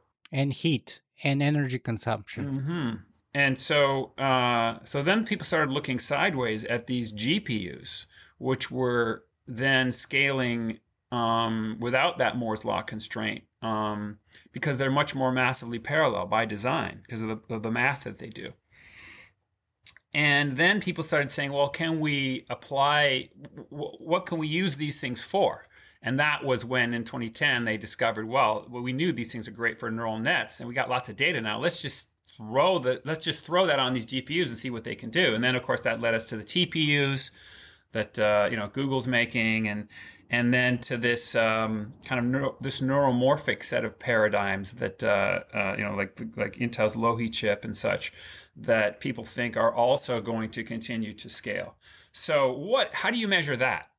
You got to measure it with something different than this shrinking paradigm. And so what is it? It's kind of a circuit complexity. there's kind of a neural network circuit complexity in a neural net, whether it's on hardware on one of these Loihi chips or whether it's in software, in emulation on one of these GPU chips. So how do you measure that? You got to use different metrics. But the truth is, some of the metrics people were using is the number of parameters that are used to train the system. And then Kurzweil has these stunning, quotes that, the parameters are just blowing up at a super exponential rate relative to Moore's law. I'm not sure that's the right thing to measure. That could just be cherry picking something that's cool that kind of makes you super excited. But the reality is there's definitely exponentiation, super exponentiation going on. My friend Bela Nagy, the transhumanist, I don't know if you knew him. No. Yeah, he somewhere close to Bulgaria he was from originally. And sounds Hungarian. Sounds Hungarian. It could be Hungarian, yeah. So he's a really interesting transhumanist, and he tried to get the performance curve database off the ground at the Santa Fe Institute, and NIH wouldn't fund it because they were just scared of the Kurzweil implications, that these things are, he's saying these things are inevitable, that you see these performance curve advances, not just in Moore's law, but you see them in, genomic sequencing, you see them in solar PV, you see them in so many fundamental areas of material science and catalytic chemistry. And so what are they? Well, they're inner space. And this is pretty central to my second book. There's two things. They're densification and dematerialization. And the easy way to understand that is there's two things happening that when humans apply intelligence at small scales. First, we figure out how to densify. And there's two ways you should think about that. Now, densification is with regard to tangible things, the tangible world, okay? So we either get people together closer in physical space, we localize, or we miniaturize. We figure out how to take something that happened on the or human scale and take it down to the machine scale, micro machine scale, or we take it to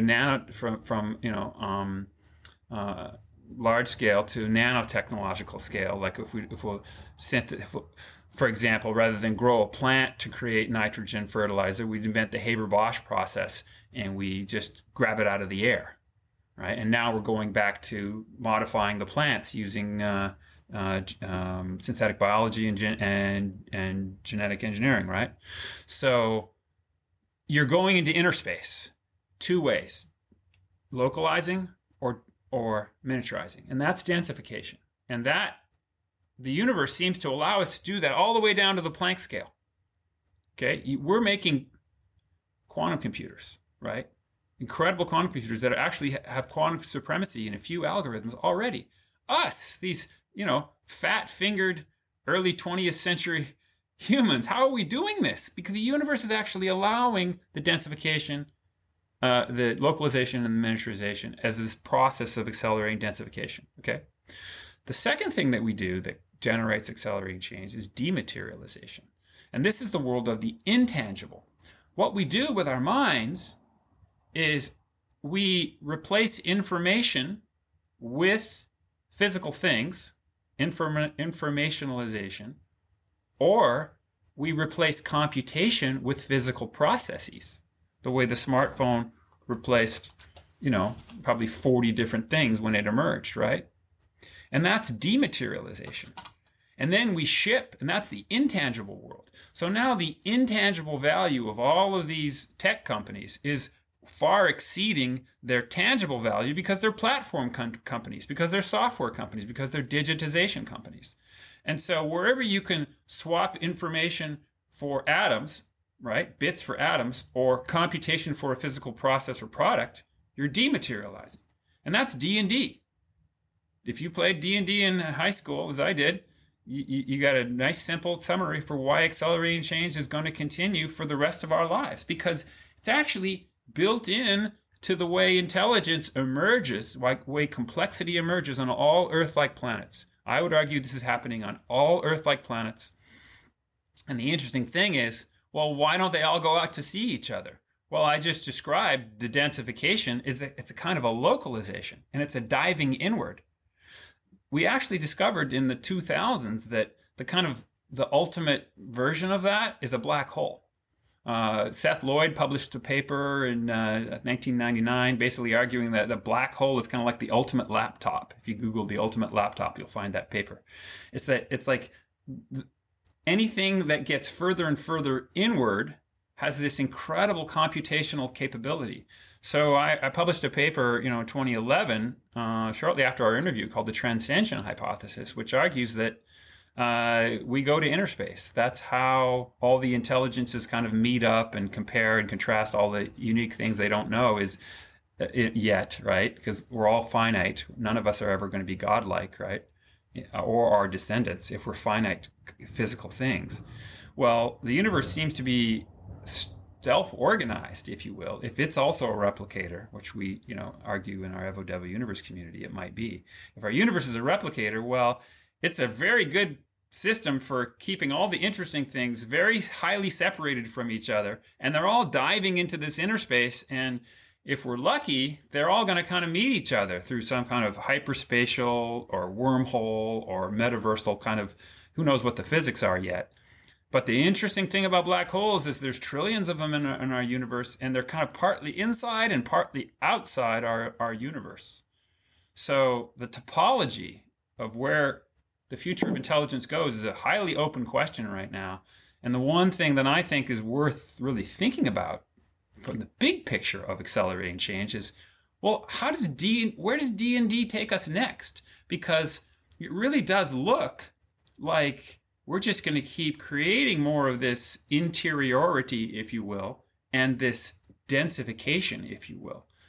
And I really think these are incredible processes to think about and say, well, what is the future of the internet? What is the future of, self-driving cars and these networks, these, air taxi networks that are going to shuttle us all around, and whatever things we can imagine in our future space. Well, is that kind of baked into how the system works? Is that generally predictable?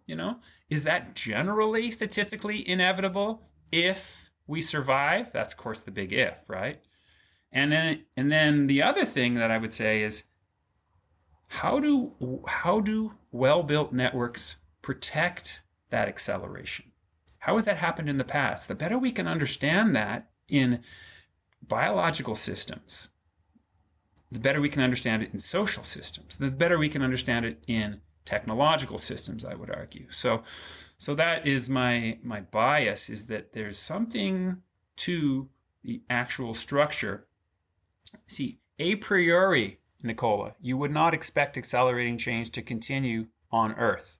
What you would expect, if you're thinking from an evolutionary perspective, is, at least in my view, in my model, you would expect a radiation of all kinds of different systems, just taking all the local resources.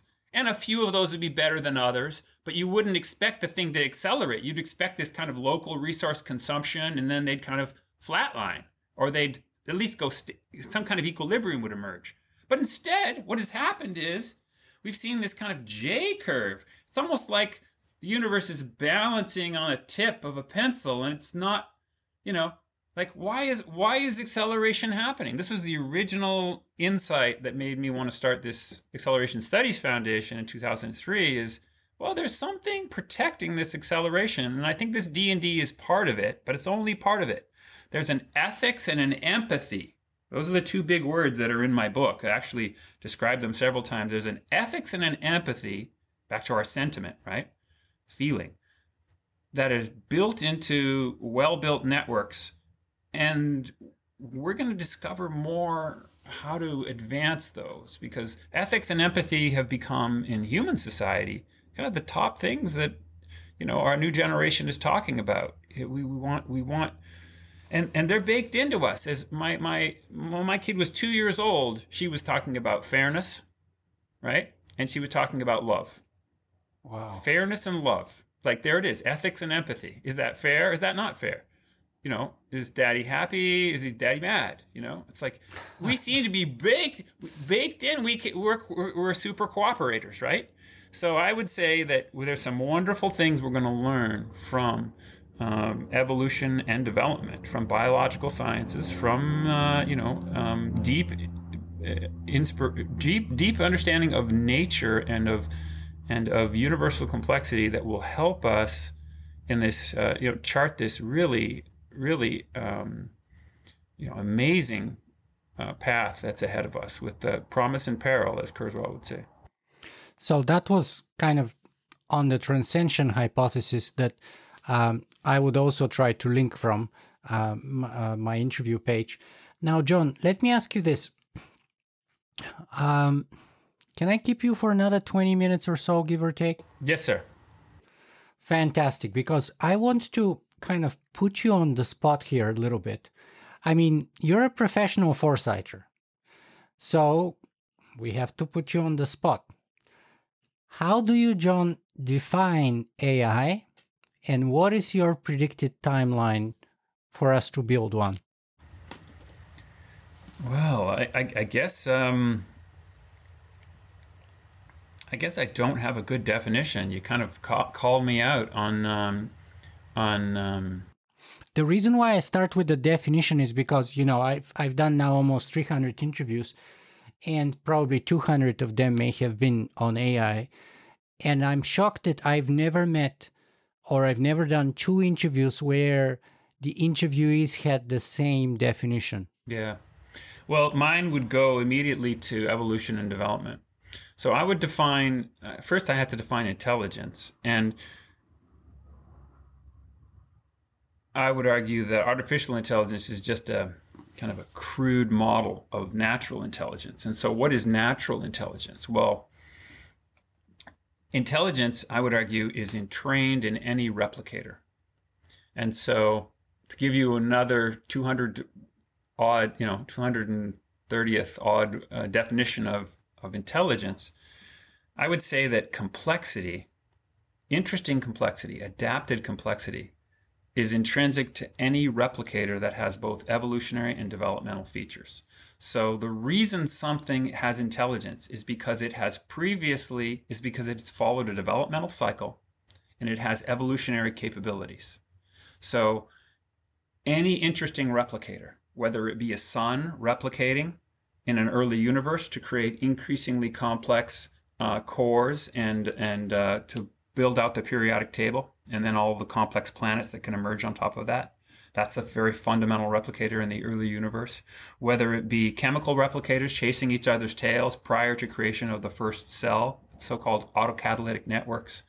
Whether it be a cell, whether it be multicellular system, whether it be ideas in brains replicating, jumping from my brain to yours, whether it be institutions, physical things we're replicating in the world, like new copies, new versions of our phones. Any replicator in an adaptive environment is going to have these creative evolutionary features, these capabilities of experiment and creation of variety. Then it's going to have these developmental features that take the chaos out of the system and keep it on the replicative cycle. And that system is going to be under selection. And to my way of thinking, intelligence emerges as a way of coordinating evolutionary and developmental dynamics.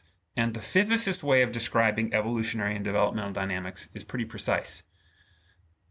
Evolutionary dynamics create new information. Developmental dynamics conserve old information. Evolutionary dynamics are intrinsically unpredictable the further forward you look. Developmental dynamics are statistically predictable with relation to the previous cycle. That's the key. Only in relation to the cycle does the predictability of development exist. And so you see these hierarchies happening. And so that's where I would argue the intrinsic predictability of the universe itself comes, is because it's replicated many times before. And maybe, as Smolin says, black holes are part of that replication cycle to create new universes in the multiverse. Or maybe it's some other dynamic. But the fundamental dynamic, in my opinion, is what's called autopoiesis, which means self-reproduction and self-maintenance. That's the term, autopoetics. It was a big term in the systems theory community back in the 80s and 70s for a little while. Didn't get much traction after that, kind of like cybernetics had its little period and then it dropped away, right? Which is the theory of control, right? Control systems, Norbert Wiener and all those folks, Robert Rosh Ashby. So I would say autopoetics is kind of at the center of all intelligence. You have to have an autopoietic system. As soon as you've got one, you've got intelligence. If I take a virus and I cut it up in a petri dish, guess what happens to those molecules? They self-assemble again. And you look at that and you say, whoa, that's self-organization. Oh my gosh, that's amazing. There's some intrinsic intelligence there. Adapted intelligence. Yeah, but only because it has cycled so many times in the past that those particular shape-charge interactions of those molecules, they're just waiting for that potentiality, and then you can blow them up and they come back together. I can take a developing embryo and I can move around the eyes and the mouth and things, and I can smoosh up its face, or I can create a chimera with new pieces. And you know what that embryo will do? It'll fix itself. That's how smart those little developmental cells are, because they've cycled so many previous times. That's how much intelligence is in that system. And the bill of goods I'm selling you is that there's no other pathway through to create general intelligence, is that we're going to figure out how to take that general model and we're going to reinstantiate it in this new substrate. And if we do, it'll have ethics and empathy like us. It'll have many of the processes we do. Wisdom will continue. Predictability will continue. There's a lot you can say about the future of that thing that you can say about humans in that model. Yeah, and you remind me greatly of another interview that I've interviewed here before, Danko Nikolic, from the Max Planck Institute, and he calls this process that you just described practopoiesis, because it's the next step of what we need to have that kind of autopoiesis for AI, as you've described. Anyway, but okay, so what's the timeline then that you foresee that we can? Great question. So when I started doing this work, and started writing my Singularity Watch website in 1999, and it became Acceleration Watch because I thought that was a better term. I believed it might happen in 2040. And then as I looked closer at it, I don't know, within about 5 or 6 years, probably by 2006, 7, I was thinking 2060. There's no way it's going to happen that soon. And the two things that made me think that was that you had to have more of these Evo-Devo features built into the system before that GAI would emerge. And we have very little of that today currently. And then second was social pushback. As the AI started to get creepy, I expected that globally, I'm talking everyone now, China, everybody, we would start regulating it more and slowing it down for at least a decade or two, just to put more safety and testing into it, because particularly around the combat AI, because, those things can be super powerful and aggressive, but, we're going to have to very carefully test those unmanned combat, systems for loyalty and dependability and, to some degree, explainability. But explainability is a bit of a mirage when you have this AI trying to say, oh, this is my model. Well, that's really not your model. Your model is actually the whole network, and nobody really knows where that algorithm is. So I would think those are the two things that'll slow it down. And today, I would argue that it's probably a little past 2060. I would say it might be 2070, 2080, if you were to pin me down, because it's so easy for us to get over-optimistic about these and to underappreciate the complexity and the social pushback, which I actually welcome that. I welcome a little bit of social pushback, because from the biggest perspective, I think you have this crazy accelerating force that can easily be misused early on, the way our tech titans are kind of misusing these early versions of AI that haven't democratized yet. A big part of my second book, and I tease it in the first book, is the personal AI. What happens in a world where you and I have things that actually we think of as extensions of us that understand us as well understand us as well as we do in a story sense, in a values and goals sense. When the AI gets that good, you can re-democratize, you can do social activism, you can do amazing things. But I think that's a good ways away. For right now, AI is mostly the tool of the powerful actors and the tech titans and the, at the top. And it's going to take a while before it becomes a network thing, the way I was describing how networks always win. Right now, it's just this kind of pyramidal thing that's really limited in what it can do. So those would be my two reasons why it's longer than maybe Kurzweil and a lot of those folks think. And, if you were to pin me down, I'd actually say it's probably 20 years again further than I was currently thinking. Because you look at it more deeply and you can see ways people want to slow it down. Although I can see the other side. I can see the people, who are doing the GPT-3 and everyone, and they're all just, man, they're publishing lots of papers right now. They are definitely exciting themselves that this thing is coming tomorrow. Some of those folks probably think like Vernor Vinge did, 2035, right? Or even earlier. Actually, Vernor Vinge said in 1992, within 30 years, the human era would have ended. Well, the 30 years are over. We're 2022 today. When I interviewed him personally about that paper, he said 2030, 2035. But yes, that's what he said in the actual paper. Good point. Yeah. And another thing is, Demis Hassabis, when his AI breakthroughs happened, around 2011, I think it was about a decade ago, he was very, very optimistic.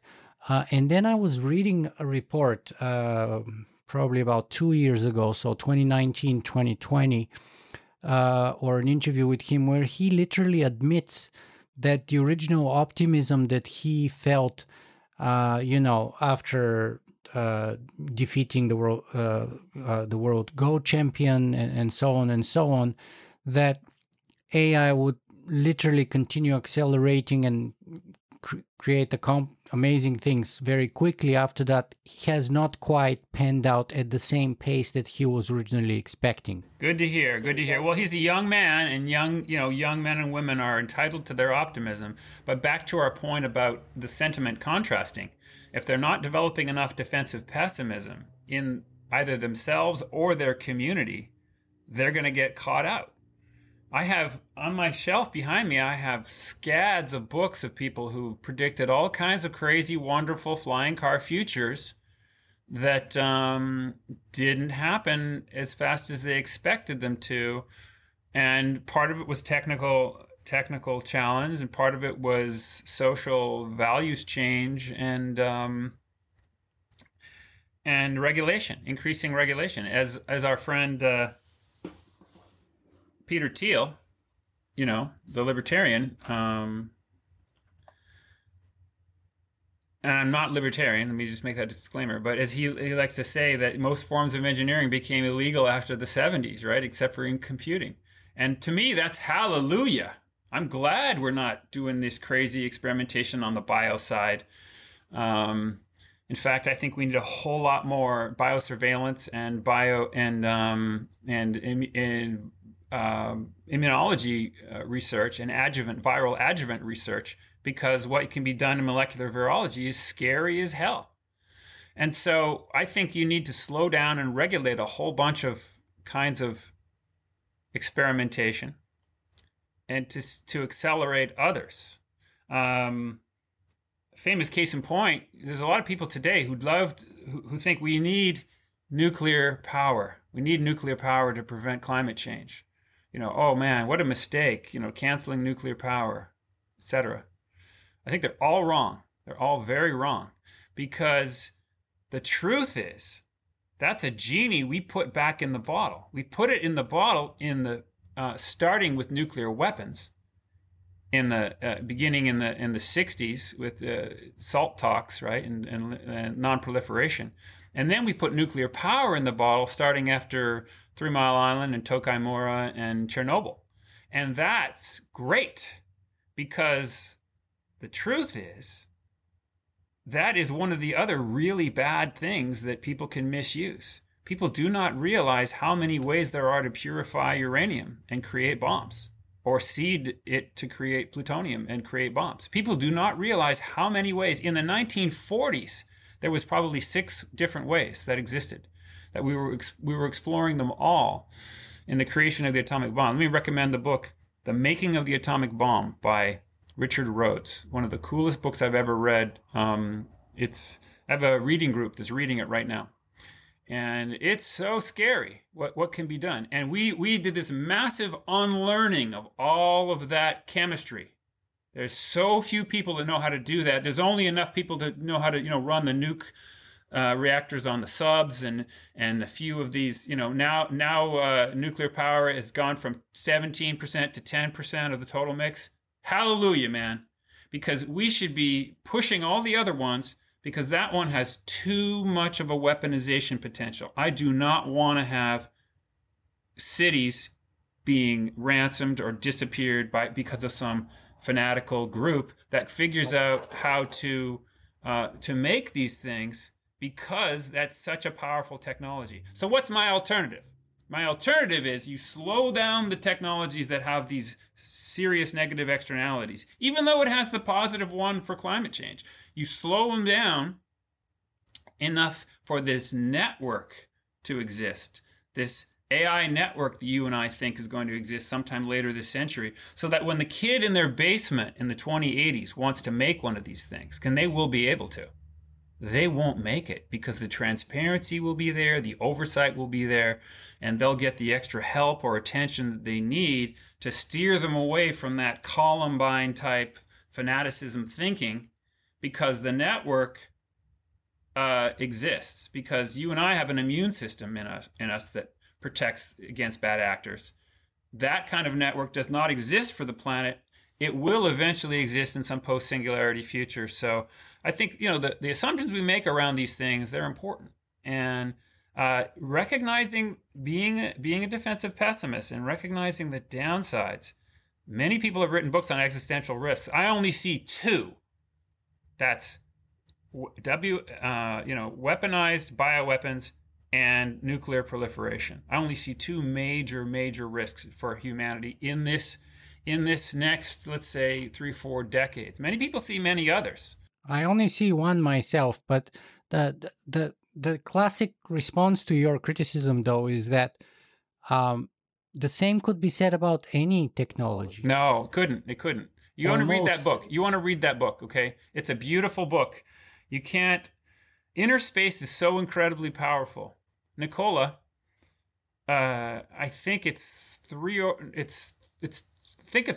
4 orders of magnitude more power that you get from taking this one atom, uranium, that is in this particular place where it's unstable enough to be easily cracked, purifying that, right? And you release 3 to 4 orders of magnitude more power per weight than chemical explosives. And you know what, buddy? That's just the start. You can release 4 orders of magnitude more than that. Yeah, with the hydrogen. With a thermonuclear bomb. Yeah. But you just use that to seed the next thing. And you know what's sad? It took the Soviets just 5 years to copy what we did once proof of concept was there?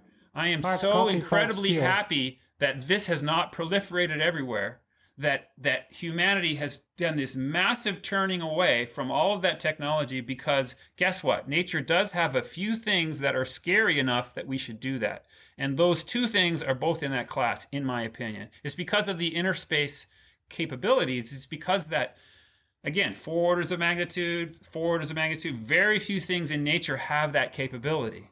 And likewise with a replicating virus, that's another exponential, that very few things have that capability in our world. And I think it's incumbent upon us to recognize those things as separate, treat them as separate, and then improve all the other things that really do matter. But I don't see them as separate. You see, I see them as the same thing emerging in different realms, which is to say, our technological power far outpacing our wisdom to control and utilize it in a wise and non-suicidal manner. Okay, now I'm going to agree entirely with the wise, but not the suicidal. I think if you look at the existential risks that actually exist, here's the weirdest thing I'm going to say to you. If our universe has emerged, is autopoietic, if it's gone, if it is really trying to maximize intelligence and complexity, don't you think it might be a child-proof universe to some degree? Or it might take most of the dangerous stuff away, like put the child-proof cap on the dangerous stuff. And if you look carefully at the way the universal dynamics works, there are very few things that are suicidal for the acceleration of complexity. Very few things. What we've seen instead is this Gaia type of a Earth and of a civilization where it's amazing how few things actually can kill the whole system. It really is amazing. But it depends what's the whole system, right? Because if the whole system is the universe, then our civilization may snuff out anytime and the universe would have a backup somewhere there on another Good point. planet. And you could be exactly right. That could But that we could may happen. be the ones who are like the suicidal in this case. And yes, the universe can have a plan B somewhere else or plan the whole alphabet of backups. I love it. You're really getting to that key issue, and it really has to do with how childproof actually is it, right? And I would say it's more childproof than we expect. Like I would think that in all planets like all Earth-likes like ours, there's going to be gas giants in the system. Gas giants suck up all the planet-killing meteorites. Isn't that convenient? There's so many gamma ray bursts, which we thought could easily extinct life. Well, now we look more carefully. No, gamma ray bursts they're just too far apart. The system's too separated. These accelerations are going to continue because the system may be actually rigged a little bit. It may be rigged, self-selected with the phrase, self-organized, self-selected in an evolutionary developmental manner. If intelligence has any value to the replication, because your intelligence, my intelligence, has a lot of value to our replication. So the question I'd like to leave you and your listeners with is, does our civilization's intelligence and the collective set that they're all out there that we might meet, do they have value to the universe's replication? Because if they do, then there might be these protective selection effects that have rounded off a lot of the bad corners. And so I think there's only a small subset of things that really are the bad corners we really had to pay attention to. Well, most. We have to pay attention to all the others because of your wisdom component. It's very easy to be unwise and create a dehumanizing path. So I'm totally buying all of that. So maybe that's the most important point, is the one you were mentioning, is how do we become wiser? So fair enough. Great points. But let me ask you, if the Dune scenario is not one of those child-proof mechanisms, perhaps. And what I'm talking about here specifically is the future possibility where AI the singularity doesn't happen. For one reason or another. We have a Butlerian revolution, yes, or we decide simply to forget that technology, like you're giving the examples of nuclear tech and so on. Yes. And for one reason or another, we end up in the Dune scenario. And maybe that's the child-proofing suicide prevention mechanism. How probable or possible is that, in your opinion? And how do we know if we're alongside this kind of pathway? Well, this is a fantastic question, and we got to put our defensive pessimism hat on and imagine all the ways that this couldn't happen. I see very few. That's why I focus so much on these existential things, right? I see very few things. Let me give you a hypothetical. If humans had access to an atom, and if humans had access to backyard fusion, let's say, if backyard tokamak worked, some people think, oh, that's a great thing. We get all this free energy. I look at it as saying, oh my God, that would be an implication we don't live in a child-proof universe. Because I could imagine backyard tokamaks of a certain sophistication could allow any kid to make an antimatter bomb in their basement. An antimatter bomb, a collection device for anti-hydrogen, let's say. And that, I think it was it was David Langford in War in 2080, in 1980, who was the first to kind of calculate what would it be like to have, let's say, a car-sized antimatter bomb in your basement. Well, it would rip the crust right off the Earth. That's a planet killer. Okay, that's a singularity killer. We don't live in a universe, it seems, where you can make backyard tokamaks, and I'm very happy about that. Because if we did, then if that model is true, then you could have that individual humans could have that kind of power. And then I'd be all for Elon Musk's idea of get the heck off the planet as fast as we can, even before we have AI. But I don't think that's the world we're in. I think we have to pay very careful attention to that as a possibility.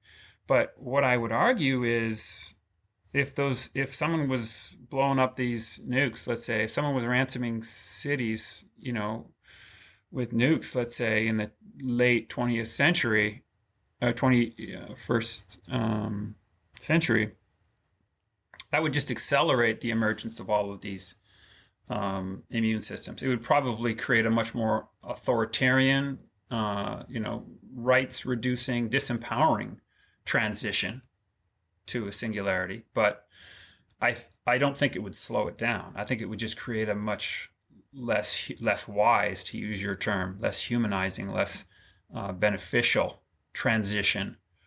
So are you saying that the Dune scenario is not likely or not possible? I don't think it's possible. Yeah. I think that's the problem is, okay, it's possible, but it's so improbable that, out of a million civilizations, you might see it once or twice. For example, if somebody managed to, like in the Risk, right? Okay, I got the whole world. Now it's mine. And if I happen to be one of these people who wants to kind of stamp on, the 1984 scenario, right? George Orwell, and I want to stamp on all innovation and keep it in my little lab, well, that could probably last for a lineage for a while, right? For a little while. A certain number of people could keep that. The Hermit Kingdoms, right? North Korea, look how stable it's been for a while. But I don't think that on cosmological timescales, that's any of that stable. I think that even if we sent out probes, in my transition hypothesis, we sent out probes to try and, let's say, create a galactic internet, because that's what our goal was, to just kind of grab all the information, have it all come to us, these replicating nanotechnological robot probes. If they had any kind of intelligence to them, any kind of evolutionary and developmental intelligence, any kind of freedom or creativity to them, if they weren't this entirely developmental process, then I think they would just kind of uplift and transcend on their way there. They would dive into inner space. They would discover these network ethics. They would discover the stability and value of as much individual freedom as possible. And then that system, that network, would be very fault tolerant to any of the experiments that happened in any of the individuals. So this is obviously a bunch of huge assumptions here. And, any of these can be knocked out. And I challenge people to do that and welcome that. But yeah, I don't really see from a network perspective how you're going to slow this down other than just killing the whole network. How you're going to prevent it. You could slow it down for a long time, and that would be a terrible thing. And that's really where I think the essence of our moral choice lies, is really recognizing just how much pain and suffering and maladaption exists today. And how do we get out of that phase, right? That's really where we were born into that. We can think to the long term. It's very nice to have that, and it does improve our models to some degree for our action today. But it's really our action today, and with the heartbeats that we have, that really is where I would say the universe wants us to put most of our effort, right? Is making that thing today a little better and figuring out how to do that. John, we've been talking for well over 2 hours, and unfortunately we have to bring our conversation to an end. So let me ask you 3 quick questions here, or 2 quick one and one a little more. So first of all, what's next for John Smart? Is there another book perhaps you're working on? Yeah, I'm finishing the second book called Big Picture Foresight, which is kind of global or societal, global, and universal kind of stories about the future. It's more futures than foresight. It's not methods, it's kind of stories and trends and such. And I hope to have that out later this year on Amazon, along with Introduction to Foresight, which is the current one that's on Amazon. I encourage you guys to give me reviews there, honest reviews. I really appreciate that. And then at the end of my book, the last, I think, 2 pages of the book, I describe Futurepedia. So what's next for our nonprofit is we want to launch a kind of a set of, we want to launch a wiki that includes foresight tools and methods, description of them, and future stories, both around important issues. And as you probably know, if you try and do that on Wikipedia, they actually push it off. They don't want speculation on the future. So there's a real need for a good wiki that does that. And I have a network of futurists, friends I've developed over the last 20 years, and I'm going to be asking a number of them to help me, and of course anyone in the general community who wants to do this, just to create. So on a topic, there would be probable, possible, preferable, and preventable. All 4 of those is going to be little sections under each topic. And then, we want to also honor people who've written about the future in the past. And fortunately, I can steal all these pages off of Wikipedia because of the GPL.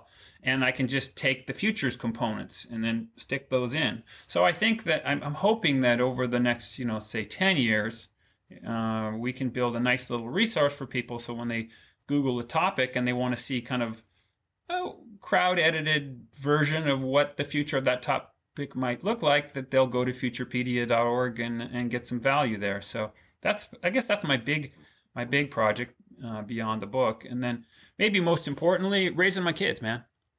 I want to. That's my autopoiesis. My main autopoiesis is these little monkeys, and the development is the most miraculous and amazing thing in the universe, in my opinion. How and a seed you cannot even see expands to create us. How is that even possible, man?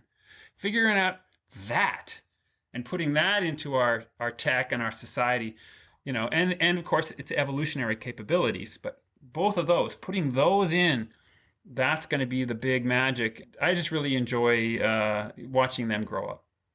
Where can our audience find more about you and your work? I guess they can go to foresightu.com, our website for Foresight University. If they're interested in the systems theories of change, they can go to evodevouniverse.com to this evolutionary developmental community. There's about 150 publishing scholars there. We have a nice little listserv you can join if you like this evolutionary and developmental approach to complexity. There's a little community we have there. We've done 2 conferences. And then I have some kind of historical sites, accelerating.org for Acceleration Studies Foundation, and I think it's called Acceleration Watch, which is kind of my first website on kind of acceleration from a big picture perspective. And those are useful. But we're hoping to change our name to Future Media Foundation to kind of, from ASF to that. Hopefully we'll do that over the next year or so. Because really we think the Futurepedia is maybe that's the most useful contribution that we can give in our little nonprofit. So John, I know you have to go, but before you let us go, what's the most important thing you want us to take away from this conversation with us? The one message, perhaps, that you want to send us away with? The one message is that the world is actually amazing. Networks always win. And foresight is your superpower. It's your hidden superpower. The more you use it in your own lives, with your families, and then with the investments you make, and with the of your time, your energy, your dollars, it's your hidden superpower. And the more you give yourself permission to use it, the more amazing your and the world's futures get, I think. Even with all the pitfalls and the valleys we have to cross on the way there. Foresight is your superpower. Love it, John. Thank you so much for being with us today. Thank you, sir.